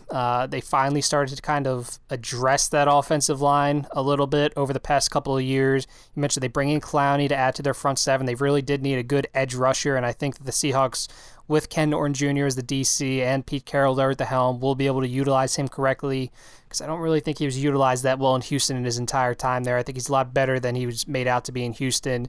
You have a solid front 7 there in Seattle. The secondary, it's obviously not the Legion of Boom, but I think it plays. So I think that 8-8 is fair right now, but plus or minus 2 wins, I could definitely see that. I mean, they surprised a lot of people last year by making the playoffs. A lot of people said, it's going to be a down year for Seattle, and they managed to sneak in there as the 5 seed. So I have them going 8-8, 3-3 in the division. And it's kind of the same with the NFC, so not as big of a scale. The 49ers and the Cardinals, I don't think they're nearly as close to the other 2 teams in their division. I have the 49ers at 5-11. I don't know about Jimmy Garoppolo. The more that I watch him, the more that what I see of him, I don't know. I don't know if maybe we all jumped the gun on this kid a little bit. I don't know if he's the future there in San Francisco. I like Kyle Shanahan. I think that he was the right hire there. I think that no matter what quarterback they have, they're always going to look good because of what Shanahan draws up. But I don't know, Nick. I really don't know about Garoppolo. I think that we kind of jumped the gun a little bit too much, and I think we need to pump the brakes and see if this is actually the guy that the 49ers thought they were getting a couple years back. And the Cardinals, we've talked endlessly about this. I have them going 4-12, 1-5 in the division. I don't really like them all that much. I'm really hesitant about Kyler Murray. I don't know how he's gonna look in the NFL. I don't know how Cliff Kingsbury's offense is gonna look in the NFL. I think that's a big question mark as well. I think it'll be fun. Obviously, you mentioned the tempo. It's going to be an air raid. You're going to see a lot of shotgun. You're going to see a lot of vertical routes down the field, wide receiver heavy sets, a lot of speed. So I think it'll be fun to watch. I don't know how successful it's going to be. I do like a couple guys on the Cardinals, though. I think Christian Kirk is going to have a big year. Obviously, my guy, Larry Fitzgerald, is still there, the guy that always kills Philadelphia. So I'm glad that he's still kicking around. The line shouldn't be as bad as it was a year ago, although I don't know how much that really means because it was, I think, historically bad a year ago. You have David Johnson. I think he's going to look real good since Mike McCoy's not there calling the plays anymore. Defense, I think it'll be a little better. You have some young talent there. You have Byron Murphy. You have Baker. You bring in Zach Allen. So you have some young talent there. Hassan Riddick from Temple. So I think they got some guys. I think that's the best way to say it about the Cardinals. They got some guys. Same thing with the 49ers. They have some young talent. But, yeah, I think I will agree that it is the Rams division, but I don't think they're going to do as good as they did a year ago. I think they're going to have a tough year. When it comes to the West, Ryan, looking at the 3 other teams, Seattle, Arizona, San Francisco, if the Rams stay on this path, right, let's just say this is a nice 5-year-ish run to where they are the top dog. Which one of these 3 other teams would you feel comfortable making a push towards maybe not knocking them off, but maybe rivaling them a little bit? I would go with San Francisco just because I like Kyle Shanahan a lot as a head coach in today's NFL. I think that if they just continue to infuse some young talent, especially on the defensive end, if they continue to infuse young talent, it's going to be a talented group there in San Francisco in a couple of years. Obviously, they kind of fell way down there, and now they've kind of just treaded water for a while. But if they can just find a quarterback, and it's easy to say, oh, if they just find a quarterback, if Garoppolo turns out to be the guy, or if they draft somebody else, that team I think is going to be very good in a few years. I think they could definitely knock the Rams off. I would tend to say that San Francisco would be a smart pick, but my only issue is the quarterback situation. Like you said, the injury, how he's going to come back from that, how he's going to evolve into the guy that we saw when he got traded over from the Patriots. Is he going to be able to go an entire year and really put the team on his back? And how is the front office going to establish the team around him in terms of assembling weapons, not only offensively, but defensively? I look at the Cardinals, and again, they're brand new. It's just literally like you just opened up the box and you get that brand new smell that, like here's the new toy, and it's Kyler Murray and Cliff Kingsbury, and we just don't know what they do yet. You didn't look at the instructions. You're just like, okay, let's see what happens. And for the Seahawks, we know what they were. I don't think they're ever going to get back to that. And as much as I, give very, very bad reviews of Russell Wilson, it just begs the question of, can the defense get decent enough to where now all of a sudden it's the inverse? When they won the Super Bowls, when they made it to the Super Bowls and won one, the defense carried Russell Wilson. Anybody could have won that Super Bowl that day against the Denver Broncos. But now Russell Wilson being a more polished passer, really coming into his own as being the guy on the team, which is what the Seahawks organization wanted to do as the entire LOB and Marshawn Lynch have been disbanded. Will that be enough to rival a high-flying offense and also a defense that at times does show flashes that they could be top 10 if they're able to put it together? I just don't know. I really don't know how you pick one of the three. If I had to, I might just say the Cardinals, because if their quarterback pans out and their coach pans out, they're inside a dome and they can maybe move towards that high-paced, score a lot of points kind of style. But other than that, too many questions in San Francisco, too many questions in Seattle, and even so, still a lot of questions in Arizona. So looking at the NFC, Ryan, we have done all the divisions, North, South, East, and West. I have the following as my ranking system, and this might blow you away because, you've been hearing a lot of high numbers, 14, 13, 12. So we'll start out with the number one seed in the NFC in my book. That would be the Rams, going 14-2. Then I have Dallas at 13-3. They had the same exact record as the Eagles, and they were able to edge them out. It says off of strength of schedule. Top of division strength of schedule is what the rank was determined by. Then the 3 seed is the Chicago Bears at 12-4. The Saints, New Orleans Saints at 12-4. Philadelphia Eagles are the 5 seed at 3-13, and then rounding out for the final spot, the Atlanta Falcons at 11-5. And if for those who remember, the Carolina Panthers also had a record of 11-5, but they did not get that spot. So those are my 6 teams that will be representing the NFC for the 2019-2020 playoffs.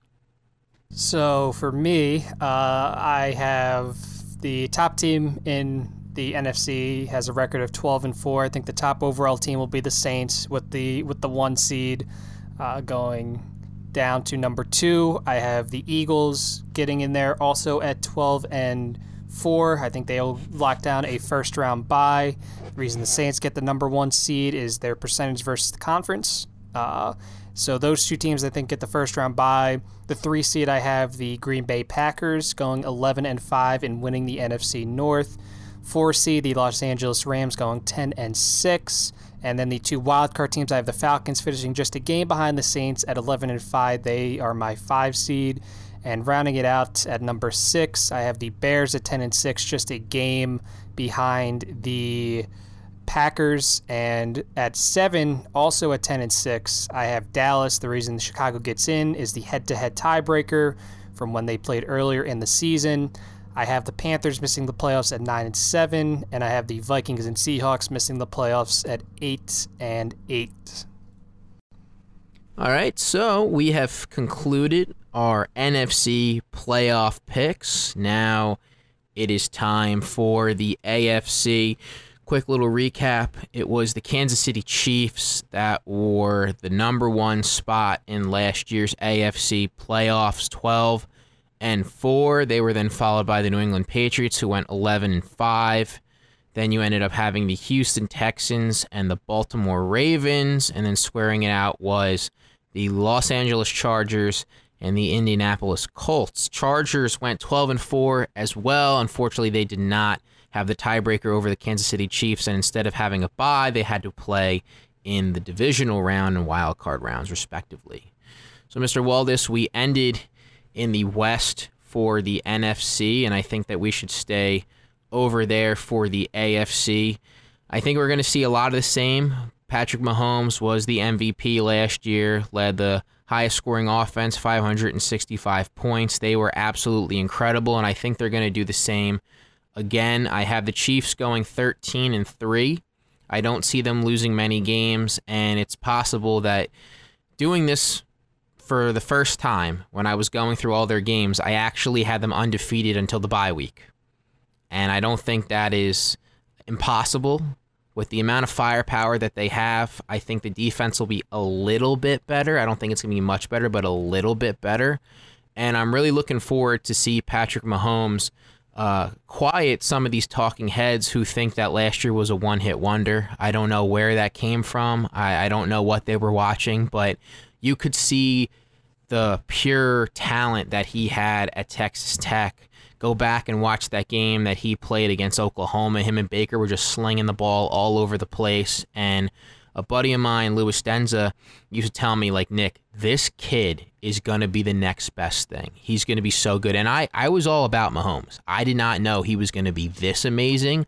But the arm talent, the IQ, and you couldn't ask for a better duo with him and Andy Reid. I know a lot of people give Andy Reid flack, but this guy is really, really smart. He makes quarterbacks better. He takes guys and molds them and gets the best out of them. Sometimes his playoff record is what holds him down in overall standings of coach legacy, but you have to just credit the guy for what he's able to do, and he has so many weapons at his disposal. I think this team is going to be flying on all cylinders. Once again, the Chargers, they're going to be there, and a 12-4 record is what they had last year. I have them at that as well.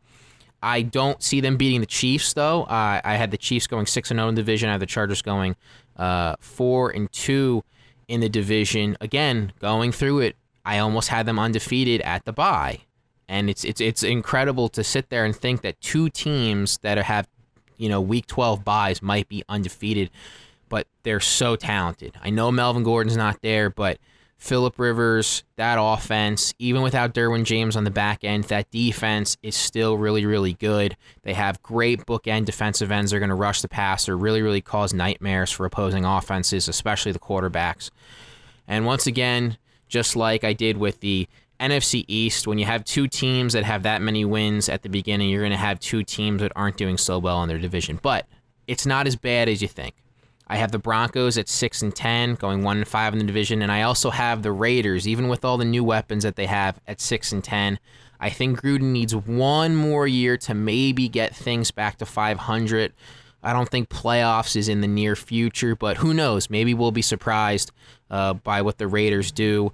The whole Antonio Brown situation with the helmet was just head scratching, and it's hard to pick this team when we don't know what they're going to throw out there. You go back a couple years, if Derek Carr doesn't get hurt, he's possibly going to win MVP. The Raiders are possibly going to be playing the Patriots in the playoffs with the way that they were playing, and it just didn't happen. And ever since then, you hear all these reports that they were changing the offense, they were trying to, rekindle things, and it just wasn't working for Carr, and that's why Del Rio had to be let go, and Gruden ended up coming back into the coaching realm. And now they got Antonio Brown, they got Vontaze Burfict.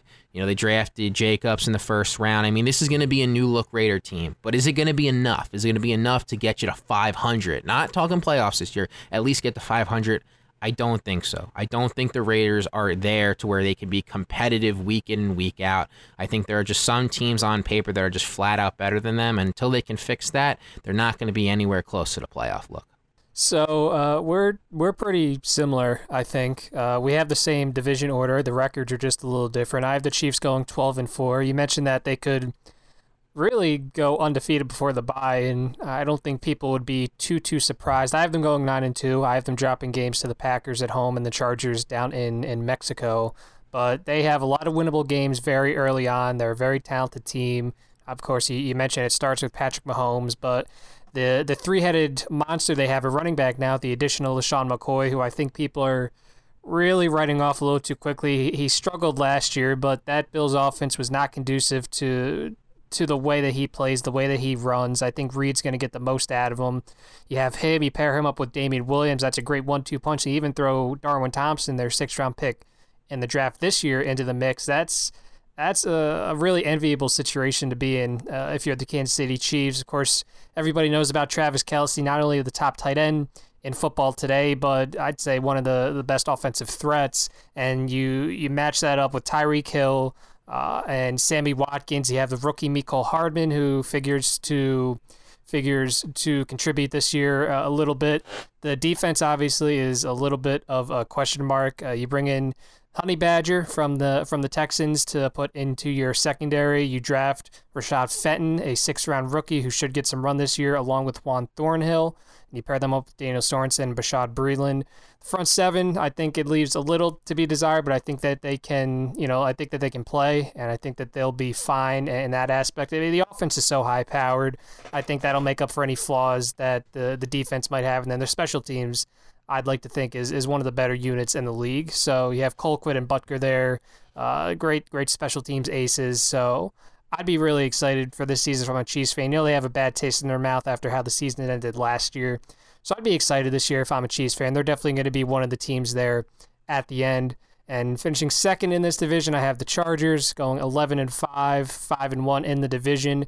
This team is really, really good. It's really a shame that this team is never even made the Super Bowl in Phillip Rivers' time. That just year in and year out, they usually have so much talent. There was that stretch a few years ago when they were kind of, a little off, but for the most part, this is always a very talented squad, and they're one of those teams where if they make the playoffs, you could see them making a run. They just have so much talent. Now, the loss of Derwin James in their secondary, that's going to hurt. He might come back in December. He might be back for a playoff run, but it's definitely going to hurt them. Of course, without Melvin Gordon, that's obviously a big question mark that they have to figure out, but I think Austin Eckler and Justin Jackson can kind of carry the weight. They got one of my favorite quarterbacks in the draft this year, in Easton Stick, which I think they can definitely develop into something if you give him enough time, maybe a few years or so. Really, really good wide receivers with Allen and Williams. That's a nice 1-2 punch. You bring in Travis Benjamin and Hunter Henry. Hopefully he stays healthy this year because he's a heck of a talent at that position if he can stay healthy. Front seven is enviable for sure. I think they could realistically win the division if things go their way, but it's just we've seen this in the past with the Chargers. It's one reason or another they just can't get over that hump, but hopefully it's this year. I really would love to see Phillip Rivers kind of get some recognition because it seems like that's something that he hasn't gotten a lot of during his career. Finishing third, I have the Broncos at 6-10. I'm a well-noted Joe Flacco detester. I don't like Joe Flacco. I can understand why maybe John Elway wanted to bring him in, but he's not a good quarterback. He hasn't been a good quarterback in, I'd say, at least 6 years, maybe 7. It's been a very long time. I don't see it. It's a shame that Drew Lock's on the IR because I would have loved to see him, pretty early on, but unfortunately, the two quarterbacks right now on the depth chart are Flacco and Brandon Allen, who they got from the Rams. They have some interesting running backs. Of course, Philip Lindsay, who had a very good rookie showing last year, along with Royce Freeman.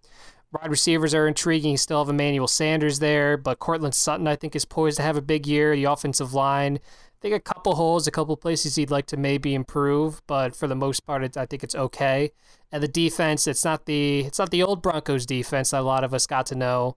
around the start of the decade and a few years after that. But I think they'll still be a solid unit, of course, still led by Von Miller and Chris Harris. So still a couple names on that side of the ball. And then finishing last, I have the Oakland Raiders at 5-11. It's another team in this division that doesn't have a quarterback.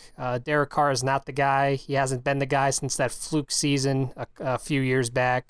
They did make improvements on the offensive line. Of course, you bring in Antonio Brown. We'll have to wait and see how that goes. They made some nice additions to the defensive side. You bring in Clelin Ferrell. You bring in Jonathan Abram, Trayvon Mullen. Just a couple of the names they have.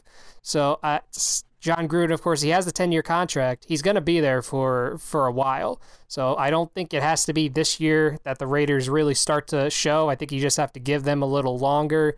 But it's clear that the West, it's going to come down to the Chiefs and the Chargers, and should be fun to watch that race over the course of the season. Ryan, when it comes to teams like the Broncos and the Raiders, they've been trying all of these different things to try to get back to being competitive. I know the Raiders, had that one stretch, but for the Broncos, not having a quarterback has hurt them so much. They've lost so many opportunities to get into playoff contention because of the mismanagement at quarterback. One of the greatest quarterbacks ever can't seem to find a quarterback. But when looking at the Chargers and the Chiefs, they've been able to kind of put that together, just not, even with the Chiefs having 1 year under their belt so far, they just haven't been able to get over that hump as of late. But when you look at all four of these teams, is it safe to say that if John Elway had been able to get a quarterback and if maybe Gruden flips it around, this might become one of, if not the hardest division in all of football to win with the amount of talent that they can put together? Yeah, I would say so. There's not... You look around the NFL, there's not a lot of divisions where every team has that quarterback of the future. So, as you mentioned, the amount of talent in this division right now, the Chiefs, not only they have Mahomes, they have a lot of young talent. The Chargers, of course, the quarterback's old, but they still have surrounded him with a lot of young talent as well. The Broncos and the Raiders, they're kind of infusing those rosters, which are in dire need of a lot of young talent. So, if they're able to find a quarterback, and it's not going to be an easy task. The Broncos, I guess, think they found him in Drew Lock. We'll have to wait and see if that's the case. Elway really liked him, but if both of those teams can find a quarterback, that's going to be a division to watch for years to come. Yeah. The New England Patriots, a team that many despise, I used to respect, but the amount of cheating has left me with a bad taste in my mouth, and who knows what they're going to do this year to work their way to a possible AFC Championship game appearance. They are the ones that are going to win the AFC East. It's sad to say it, but they're going to do it again. I don't see any of the teams in this division giving them any run for their money. I have the Patriots going 10-6, 5-1 in the division.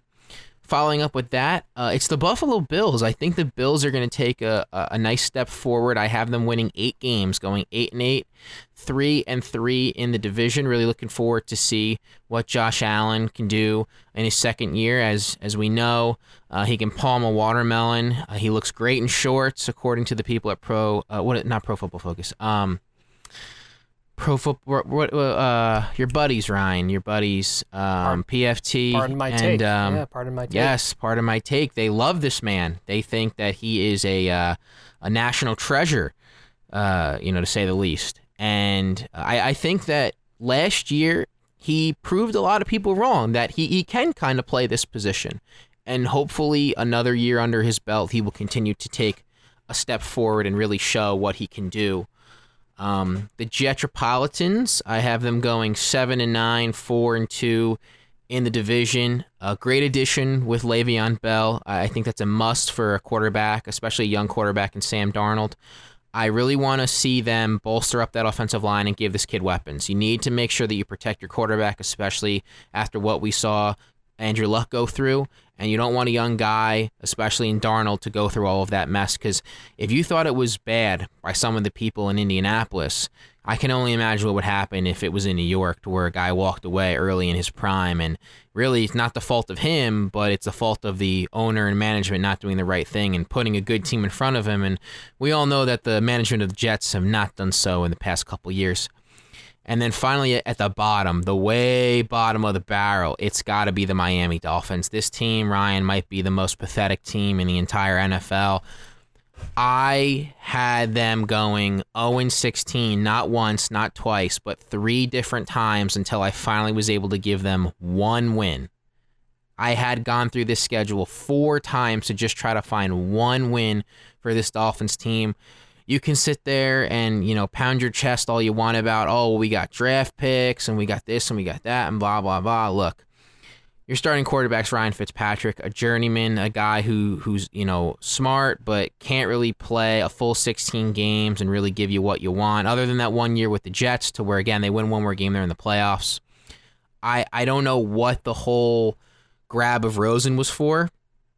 If you wanted to go get him, you should play him. I think that regardless of how bad this offensive line is, you need to play this guy to figure out what you have, because if you're just going to suck, if you're going to tank for Tua or be terrible for Trevor, I just don't get it.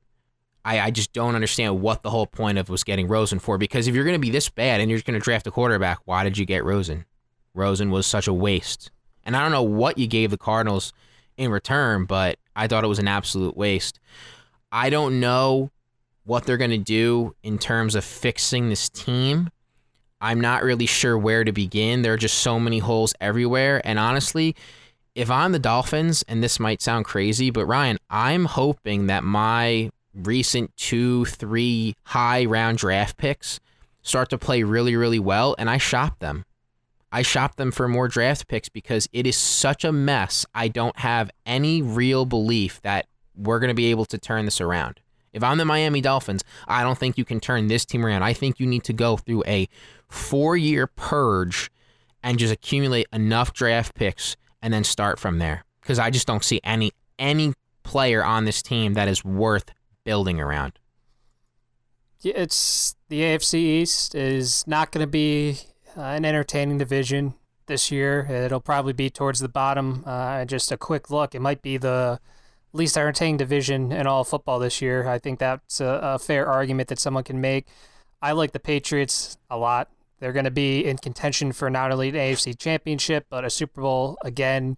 I have them going 12-4 this season. I have them going 5-1 in the division. They still have Tom Brady. He's obviously declined a little bit. That decline has started, but he's more than a serviceable quarterback. He can still win the team games here and there. It's not like it used to be, but I would be happy to have Brady on my team if my team needed a quarterback. So you look at the weapons around him. They've now kind of taken a load off of Brady. Now they've become a little bit more of a running team. I think I saw a stat last year that the Patriots ran the 3rd most times in the league last year, which I definitely believe. I mean, you have an aging quarterback, you want to be sure to, you want to keep him as fresh as possible. Sonny Michel, great rookie campaign. You pair him with James White. You have James Devlin, Rex Burkhead. You bring in Damian Harris, a 3rd-round pick this year. There's so many options out of the backfield. And you pair that up with Julian Edelman, of course, is your number 1 wide receiver.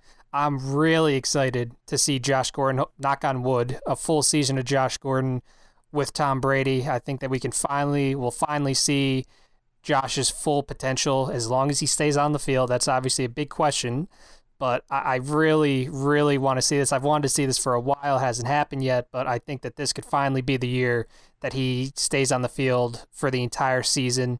You bring back Demaryius Thomas after you waived him. That was always going to happen because your rookie and N'Keal Henry is on the IR for the first 8 weeks of the season, but he is expected to come back after that.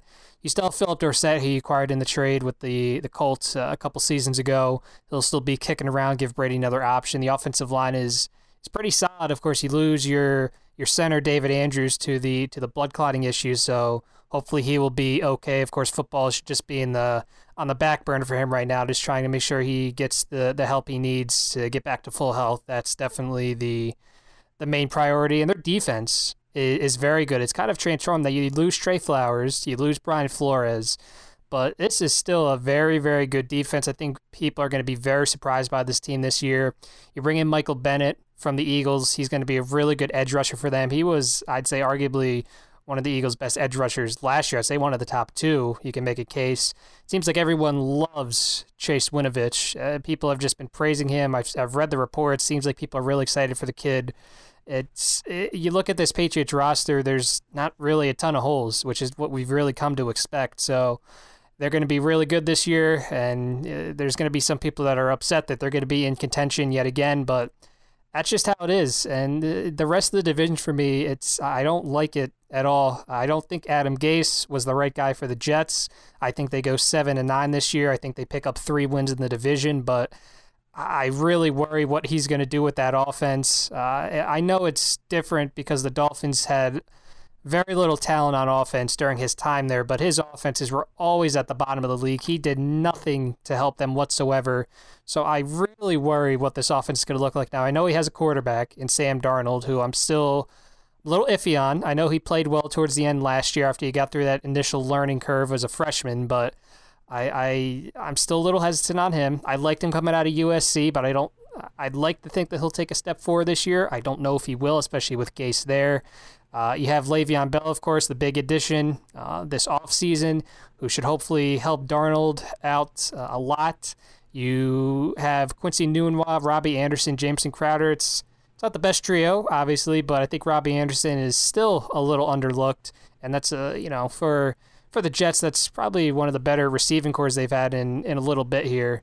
You go further down, the defense has lost some pieces, but you bring in some pieces as well. The big acquisition, probably C.J. Mosley, a guy that left the Baltimore Ravens.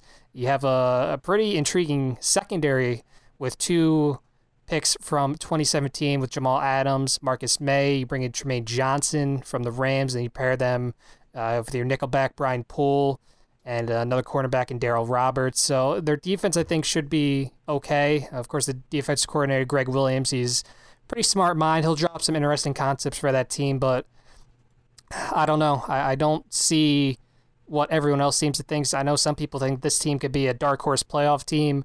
I just don't see it. I don't think they're there yet, so that's why I have them going 7-9. A game behind them, I have the Bills at 6-10.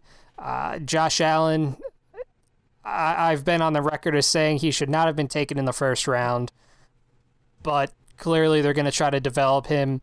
He had some good games last year. He had probably more awful games last year, which is to be expected for a rookie. Fair, right? But I don't know if he's the guy. You just traded LaShawn McCoy, so now you're putting your backfield in the hands of Frank Gore, who seems to never age, and Devin Singletary, the 3rd-round pick, the rookie this year, and you also have TJ Yeldon as well. Wide receivers, you bring in Cole Beasley. Okay, you have Zay Jones and John Brown. Offensive line is solid, but I think you can make a few additions, or maybe not a few, maybe 1 or 2 to really beef it up a little bit. The defense is the big selling point, I think, for the Bills, which isn't surprising. A team led by Sean McDermott, a former defensive coordinator. There's a lot of really exciting guys on defense for the Bills. I think they could maybe finish in the top 10 in total defense this year in the entire league. I think they could be that good. And rounding out the AFC East, it is the Dolphins. I'm not as skeptical about them as you seem to be. I do think that they will be able to turn this around. Maybe not soon, but I think if you give them a few years, you give Flores a few years, I think they will turn it around. I do agree. I don't know why you trade for Rosen and then don't start him. I will say that if they did start him, admittedly, I think they'd be putting him in a position to fail because that offensive line is god-awful. There's not a lot to work with on that offense. You have Devontae Parker, you have Albert Wilson, Mike Gesicki, if you want to keep going down there. The running backs are a mess. It seems like they don't know how to handle them. I don't know. I do like Josh Rosen. I really hope that at some point he finds a good situation to go to because I think he can be a good quarterback in this league. I don't know if it's Miami right now. I really wish they traded him to a different team, but they got Fitzmagic, so that should help them out for about the first 4 weeks of the season, and then it'll just go downhill from there.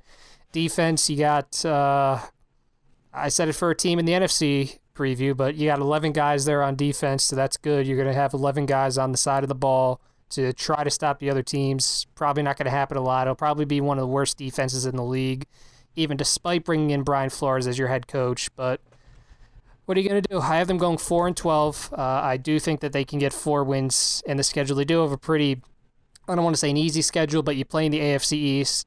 I think that they can win games against the Jets and the Bills. I don't know if they will, but I think they can. You play the NFC East. I think the Redskins and the Giants, those are winnable games too. I do see wins on the schedule for the Dolphins. I don't know if they do get to 4. I have them at 4-12 right now, but yeah, it's another boring year in the AFC East, I think.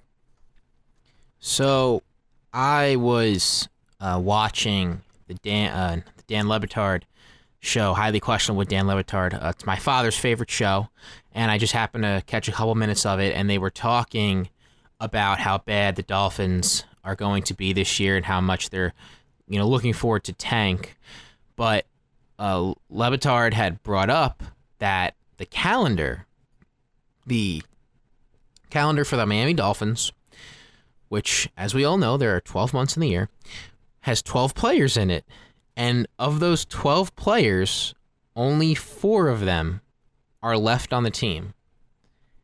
And it's mind-blowing that you would come out with a calendar to get stuff ready, and not even before the season starts, only 4 of the 12 are still on the team.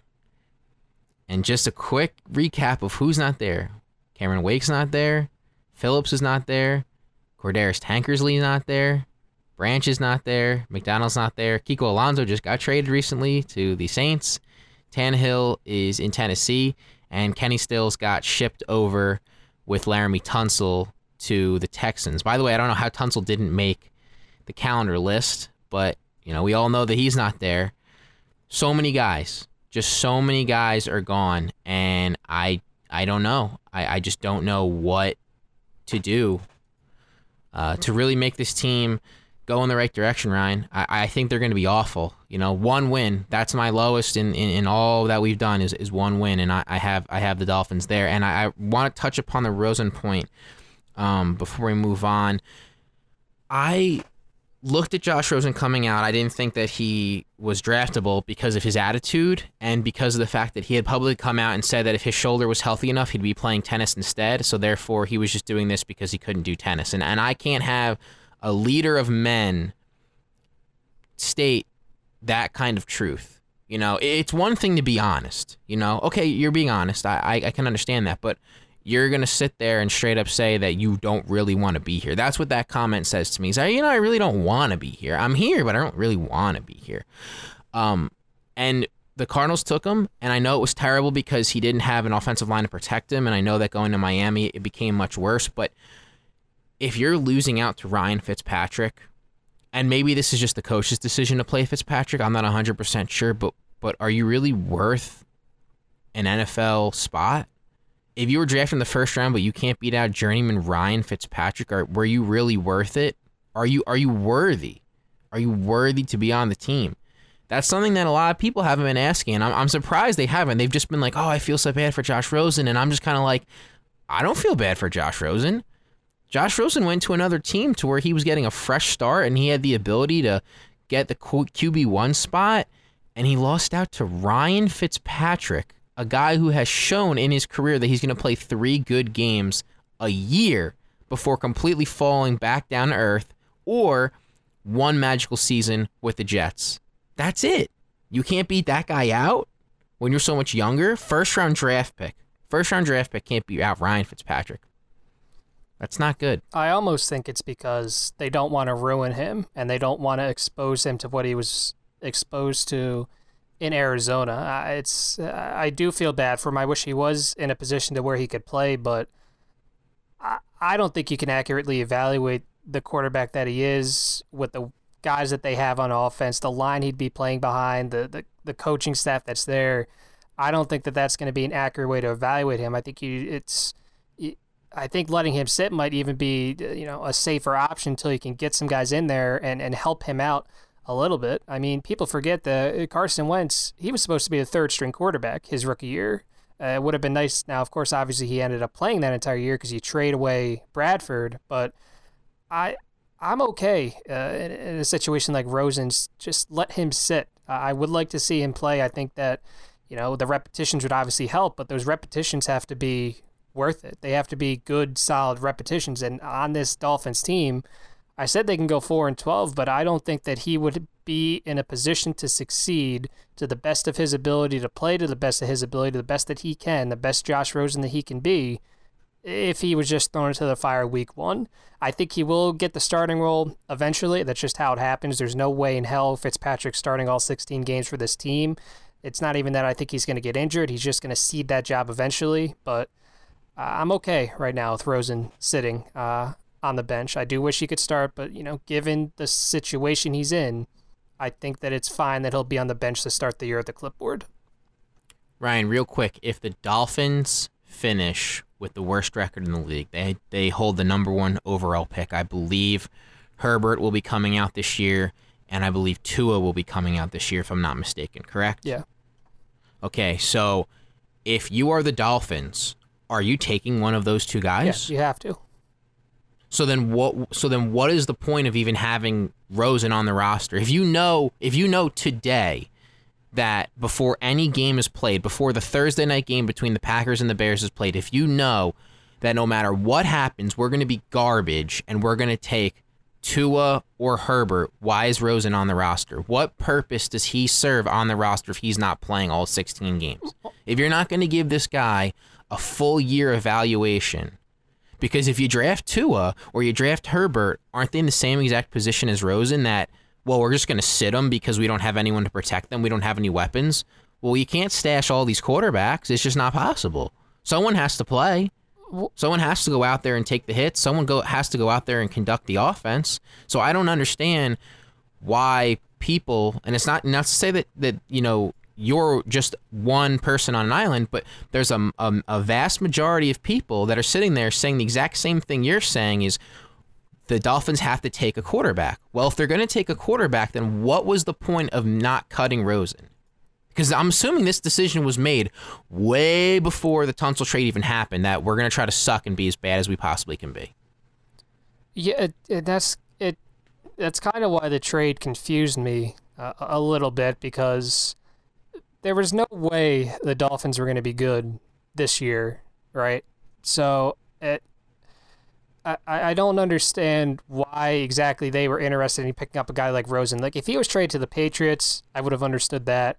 If he was traded to a team like the Giants or the Broncos, I would have kind of understood that, because those are places where he could have realistically, sat and then maybe came in later in the year. And those teams, I think, realistically would have made sense. But yeah, the Dolphins, I'm not too sure why they decided to make the move that they did, but I don't know. At the end of the day, I hope that Rosen does succeed. I really hope that he doesn't fizzle out, because he never really got the opportunity to show what he can do, but I guess it's just going to be a big wait and see.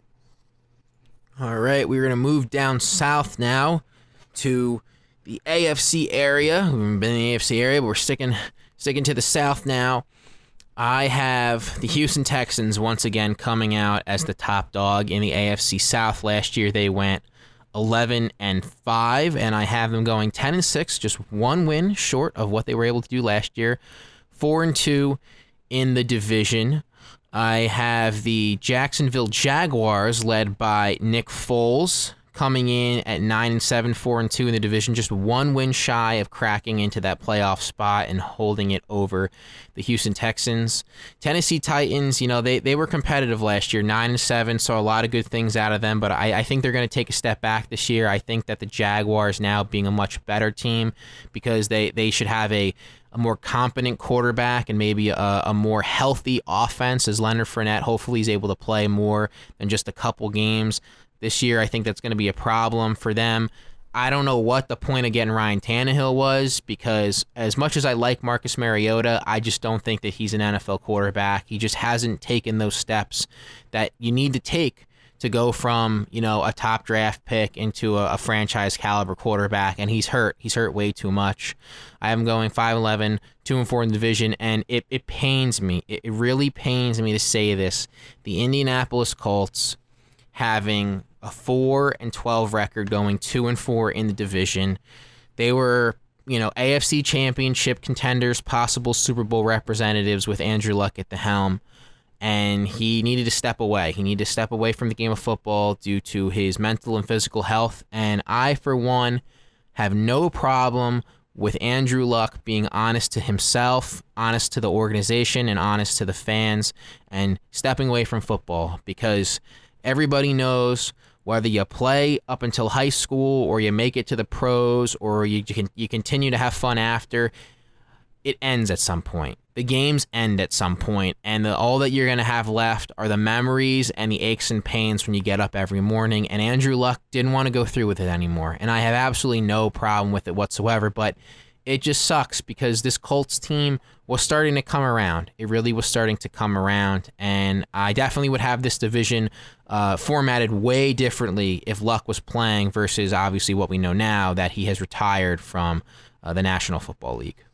So we're pretty similar, I think. I also have the Texans at 10-6. I think they go 5-1 in the division.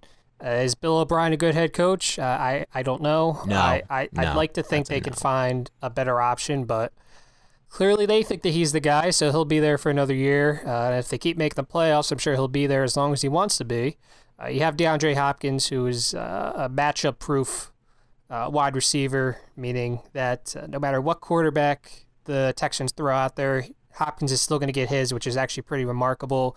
You have Will Fuller coming off of the ACL tear. I think he's going to have a solid year. You just brought in Kenny Stills from the Dolphins to be their slot guy, which I think will be really good. And you also bring in, of course, Tunsil to bolster your offensive line. Of course, you bring in Titus $100 Howard, and he's slated to be one of their starting guards. And you pair them up with Nick Martin, Zach Fulton, and then Santrell Henderson. Tight end, I think, is a little bit of a weak spot for this team. Right now, their starting tight end is slated to be Darren Fells with Jordan Akins backing him up. I think if you can improve anywhere on the offense for the Texans, it would be to get a better tight end in there. But Deshaun Watson has proved me wrong. He has become one of the more entertaining quarterbacks in the entire league. I was not high on him coming out of college, but he has proved me wrong. He's proved my doubts wrong, and he is now, I think, one of the more dependable options at that position as long as he stays healthy. You bring in Duke Johnson and trade with the Cleveland Browns. You also trade for Carlos Hyde. So those are going to be your two running backs for the most part, since Lamar Miller unfortunately tore his ACL in the preseason on August 24th, week 3. Looking on the defensive side, if J.J. Watt stays healthy, it's top 5 unit. If he doesn't stay healthy, he knock it down a couple pegs, but pretty solid team over there in Houston. I don't know if they're really Super Bowl contenders, but they should make the playoffs. I don't want to say pretty easily, but they should be able to make the playoffs. I also have the Jaguars at 9-7, but I have them going 2-4 in the South. I like Nick Foles, obviously, right? He won the Eagles the Super Bowl, but I don't know how much better he is than Blake Bortles. He's better. I don't know how much better. Of course, you bring in John DeFilippo, the offensive coordinator, who was with the Eagles when, of course, they made the run to the Super Bowl. So hopefully that will help Nick Foles out. Not a big fan of Doug Marrone as a head coach. I really thought that they would have let him go, but he's still there. Offensive line is pretty solid. You have some intriguing young wide receivers. You still have Marquise Lee kicking around there. You have D.D. Westbrook, and then your tight end James O'Shaughnessy and Jeff Swaim. So that's a good 1-2 punch. Of course, I think everyone knows that Foles kind of, it seems like during his time in the league, he will throw to the tight end quite a bit. So those guys might be the beneficiaries of that. If Fournette can stay healthy, that's a top 10 running back in the league and maybe even more, but that's obviously an issue. He's struggled with injuries and inconsistencies. Defense should take a step forward this year. It was not as good as people expected it to be last year, but I think you add in Quincy Williams, you bring in Josh Allen, the better Josh Allen. So I think that the front seven is going to be formidable. I think their secondary is obviously going to be pretty solid. I don't think that they will be able to take that step back into the postseason. I think that it'll take another year, maybe add in a couple more pieces to that team. I don't think the Colts are going to be as bad. I think that they can still finish 8-8. I have them in the playoff race going all the way up until week 15. I have them 7-6 going into a game against the Saints on Monday night. I think they lose that. Then they have to bounce back, play the Panthers the week after. I think they lose that and officially knock themselves out of the race. But I think they can still go 8-8. I think Jacoby Brissett is a good option at quarterback. Obviously, you lose Luck, so you have to kind of knock everyone on this offense down just a little bit. But I think with Frank Reich and Nick Sirianni there, the head coach and the offensive coordinator respectively, I really think that this offense will be fine. It's not going to be as high-powered. I don't think they're going to be a top-5 offense like they could have been with Luck, but I still think they can finish in the top half of the league. I'd say maybe even top 12-ish. I think they could still be a good offense. The offensive line, they finally started to recognize that was an area of need later on, a lot later than they should have, but you still have Anthony Costanzo there, and you pair him up with 3 really good young guys. Quentin Nelson, who's already one of the best offensive linemen in all of the NFL. Ryan Kelly, the guy you took in 2016. Braden Smith, your second-round pick in 2018. That's a pretty suitable offensive line. T.Y. Hilton, Devin Funchess, those are a good couple wide receivers. Yeah, I think you would like to add in another one there too, but you counteract that by having 2 solid tight ends in Jack Doyle and Eric Ebron. Marlon Mack and Nyheim Hines should be pretty good in the backfield for the Colts. And the defense, I think, surprised a lot of people last year. I think they'll just take another step forward this year. Of course, led by a guy like Darius Leonard. The front seven is pretty good. I think it's one of the more underrated front sevens in the league, and the secondary is nothing to scoff at either. So I think they go 8-8, but I think they'll be in the playoff hunt for most of the season, even with Luck out. And the Titans, I do agree. I do think they take a step back this year. I love Mariota. I really want him to succeed, but I don't know if he's the guy anymore in Tennessee. I don't know if they have to find somebody else. I don't think Tannehill's that guy either, so maybe they're going to have to draft a guy sometime soon, but I have them going 5-11 this year, 2-4 in the AFC South. I think they have intriguing wide receivers. I think that's about as good as a good adjective as I'm going to use for that. The offensive line, there's, I'd say, a couple holes there. When you're starting Dennis Kelly on the offensive line, I think that's a little bit of an issue. Derrick Henry, definitely inconsistent. People seem to think he'll have a big year this year.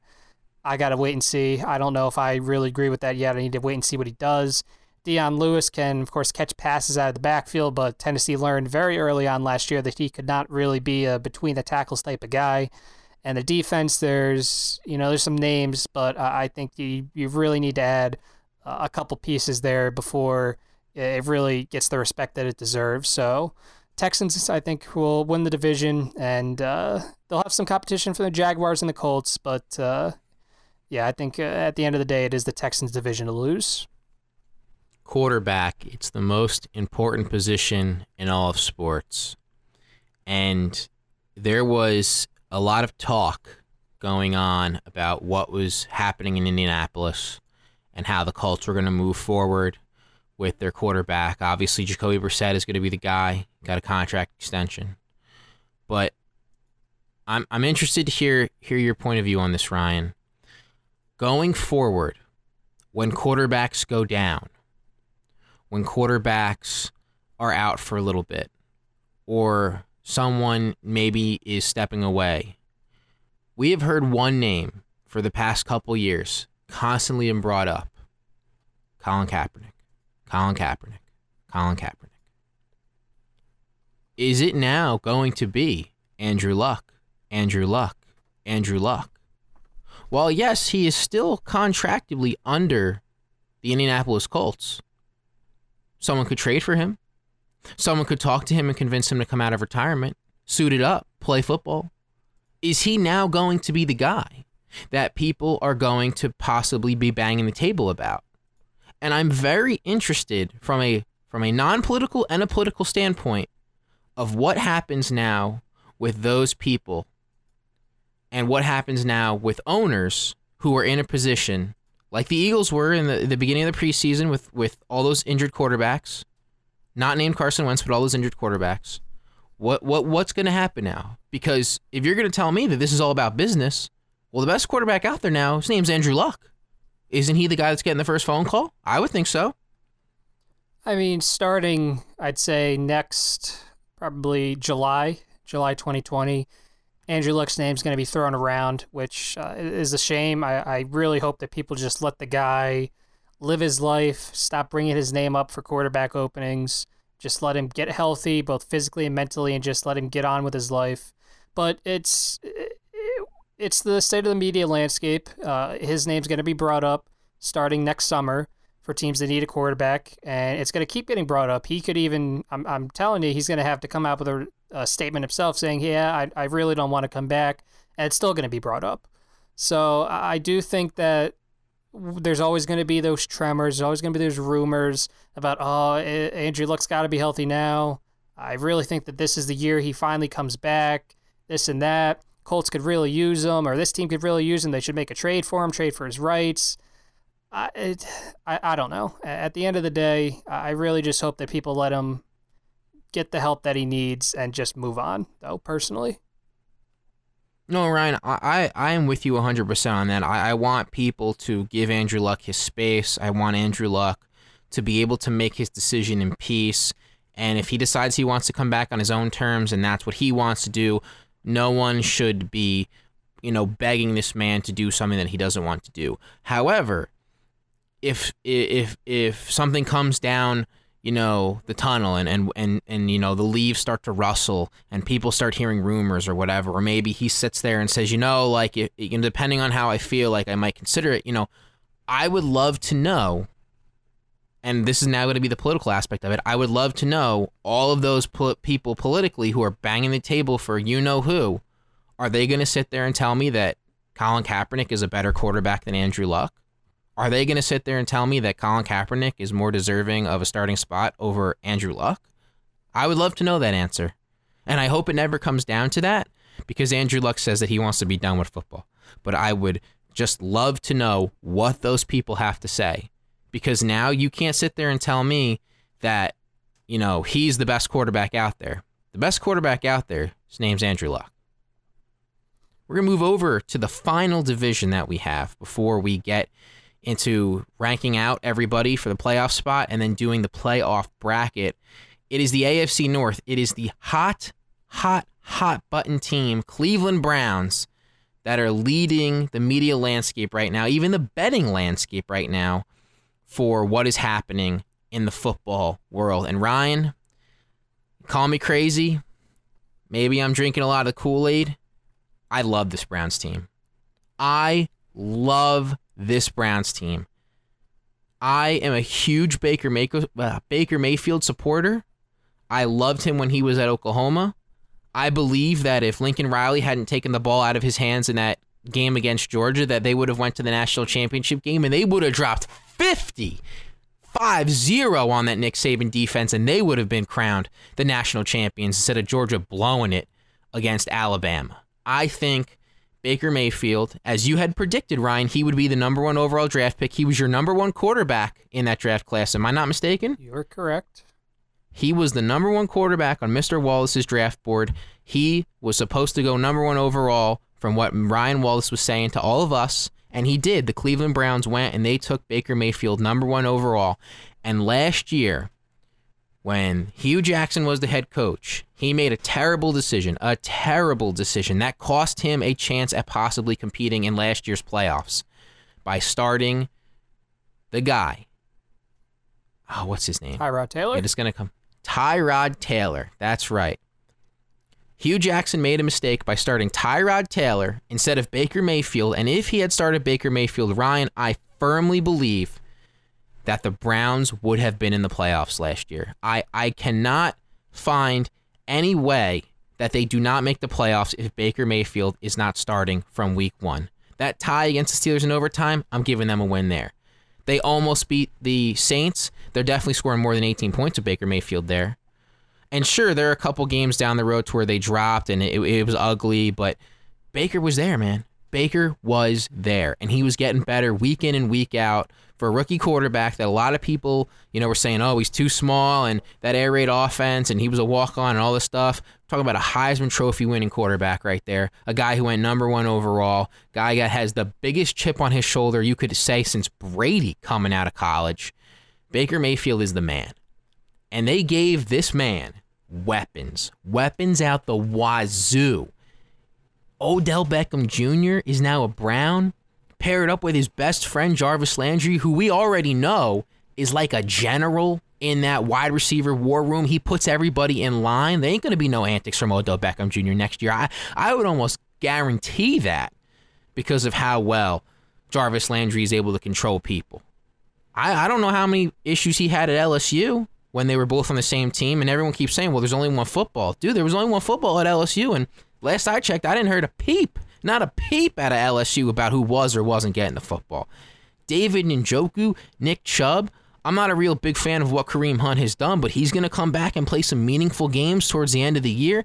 And that defense, Ryan, that defense for the first time is actually going to have a lead. You saw what they were able to do last year when that defense had a lead. They were good, and they're only going to get better. Those guys stay healthy.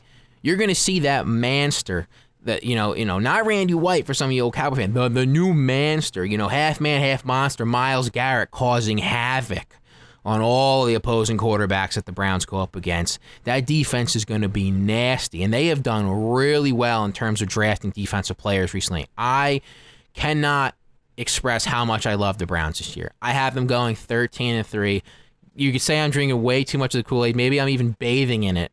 Maybe I'm sitting in a bucket of it right now, but I love the Browns this year. Absolutely love the Browns this year. But they're going to have some competition because the Baltimore Ravens, led by Coach Harbaugh, are no joke. They are a very, very well-run organization, and it's going to be difficult. It's going to be very difficult for them. But I have the Ravens going 11-5, going 5-1 in the division. They are going to make the playoffs.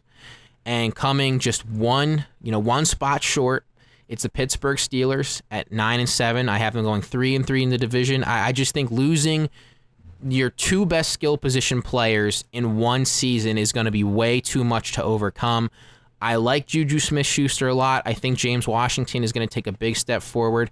I'm hearing rumblings now that Samuel is going to be taking some snaps away from Connor. I don't know what's going on in the backfield now for the Pittsburgh Steelers, and I'm not a big fan of Mike Tomlin as a head coach. I really think that he's just a babysitter, and we're going to find out how good he really is. I know you still got a two-time Super Bowl champion in Big Ben as your starting quarterback, but let's really see what you got now, Mike Tomlin. Let's really see what you got. All the cancer, all the antics is gone now. Are you going to be able to get this team ready? Are you going to be able to get this team focused? And then coming at the lowly bottom, it's the Cincinnati Bengals, 3-13, 0-6 in the division. I just don't see the Bengals giving much of a fight this year. A.J. Green's hurt. I don't know what's going on with their offense outside of Joe Mixon. A lot of people are sitting there hoping that maybe John Ross finally starts to be a little productive, but who knows? And the defense, you got 11 people that are putting on helmets and playing defense for the Bengals. That's really all I got for you there. I don't see much come out of them there. I think they're going to be really, really bad, and the other teams are going to be very competitive, but I see the Browns being the best team in that division on paper, and I think on the field as well. Yeah, I like the Browns. I don't like the 13-3 Browns. I have them going 11-5 this year. I think that's definitely fair. I think that they can, I'm not going to say surprise people, but I think they can just definitely put together a good season, win that division. I have them going 4-2 in the division and getting into the playoffs, playing wild card weekend. They do have to play some tough games, and there might be some teams that kind of sneak up on them. Maybe I don't want to say the word trap game, but there's a couple of those on the schedule this year. But I do like the Browns a lot. You brought up all the weapons that are on that team now. I think people kind of forget how good this team has been in the draft. Over the past couple of years, you look at 2017, you get Njoku, you get Myles Garrett, Larry Ogunjobi. In 2018, you have Denzel Ward, you get Baker, Nick Chubb. This team has added so much talent in just a short amount of time. You have to give credit to Sashi for what he did. I think just the way that he handled things before he was let go. But this Browns team, I think, is going to be a lot of fun. My main issue is the maturity of this team. I would like to see what happens if another team kind of gets under their skin a little bit, if someone gets under Odell's skin or someone else's skin, whatever, and see how they handle that. That's my main issue with this team right now. I need to see how they do. Offensive line, I think, is a little bit of an issue. You still have Batonio there, obviously, and J.C. Treader, but I think that could end up being kind of an issue for this team. Hopefully it's not, but I think that could definitely be improved upon at some point in the future. But defense should be good. Offense outside the line, there's not really a lot of question marks. It should be a fun team to watch. Freddie Kitchens, of course, his first time as a head coach, but I think he'll be okay. I don't think that'll be as much of an issue as people are making it out to be. I like the Ravens this year to go 10-6 and get 4 wins inside of the division. I'm a really big Lamar Jackson guy. I think he takes a big step this year. And I think having Robert Griffin III behind him is kind of a mentor. I think that's really going to help him out. Wide receivers are a little questionable. In all fairness, you have Willie Snead and Seth Roberts right now. You do bring in Marquise Brown and Miles Boykin, so I'm sure that they're going to get a lot of run this year. Tight ends, you have Nick Boyle, Mark Andrews, Hayden Hurst. It's a pretty good trio there. You bring in Mark Ingram from the Saints, but I don't really know what they're going to do with the running backs this year. It seems like they like Justice Hill a decent amount. You still have Gus Edwards there as well.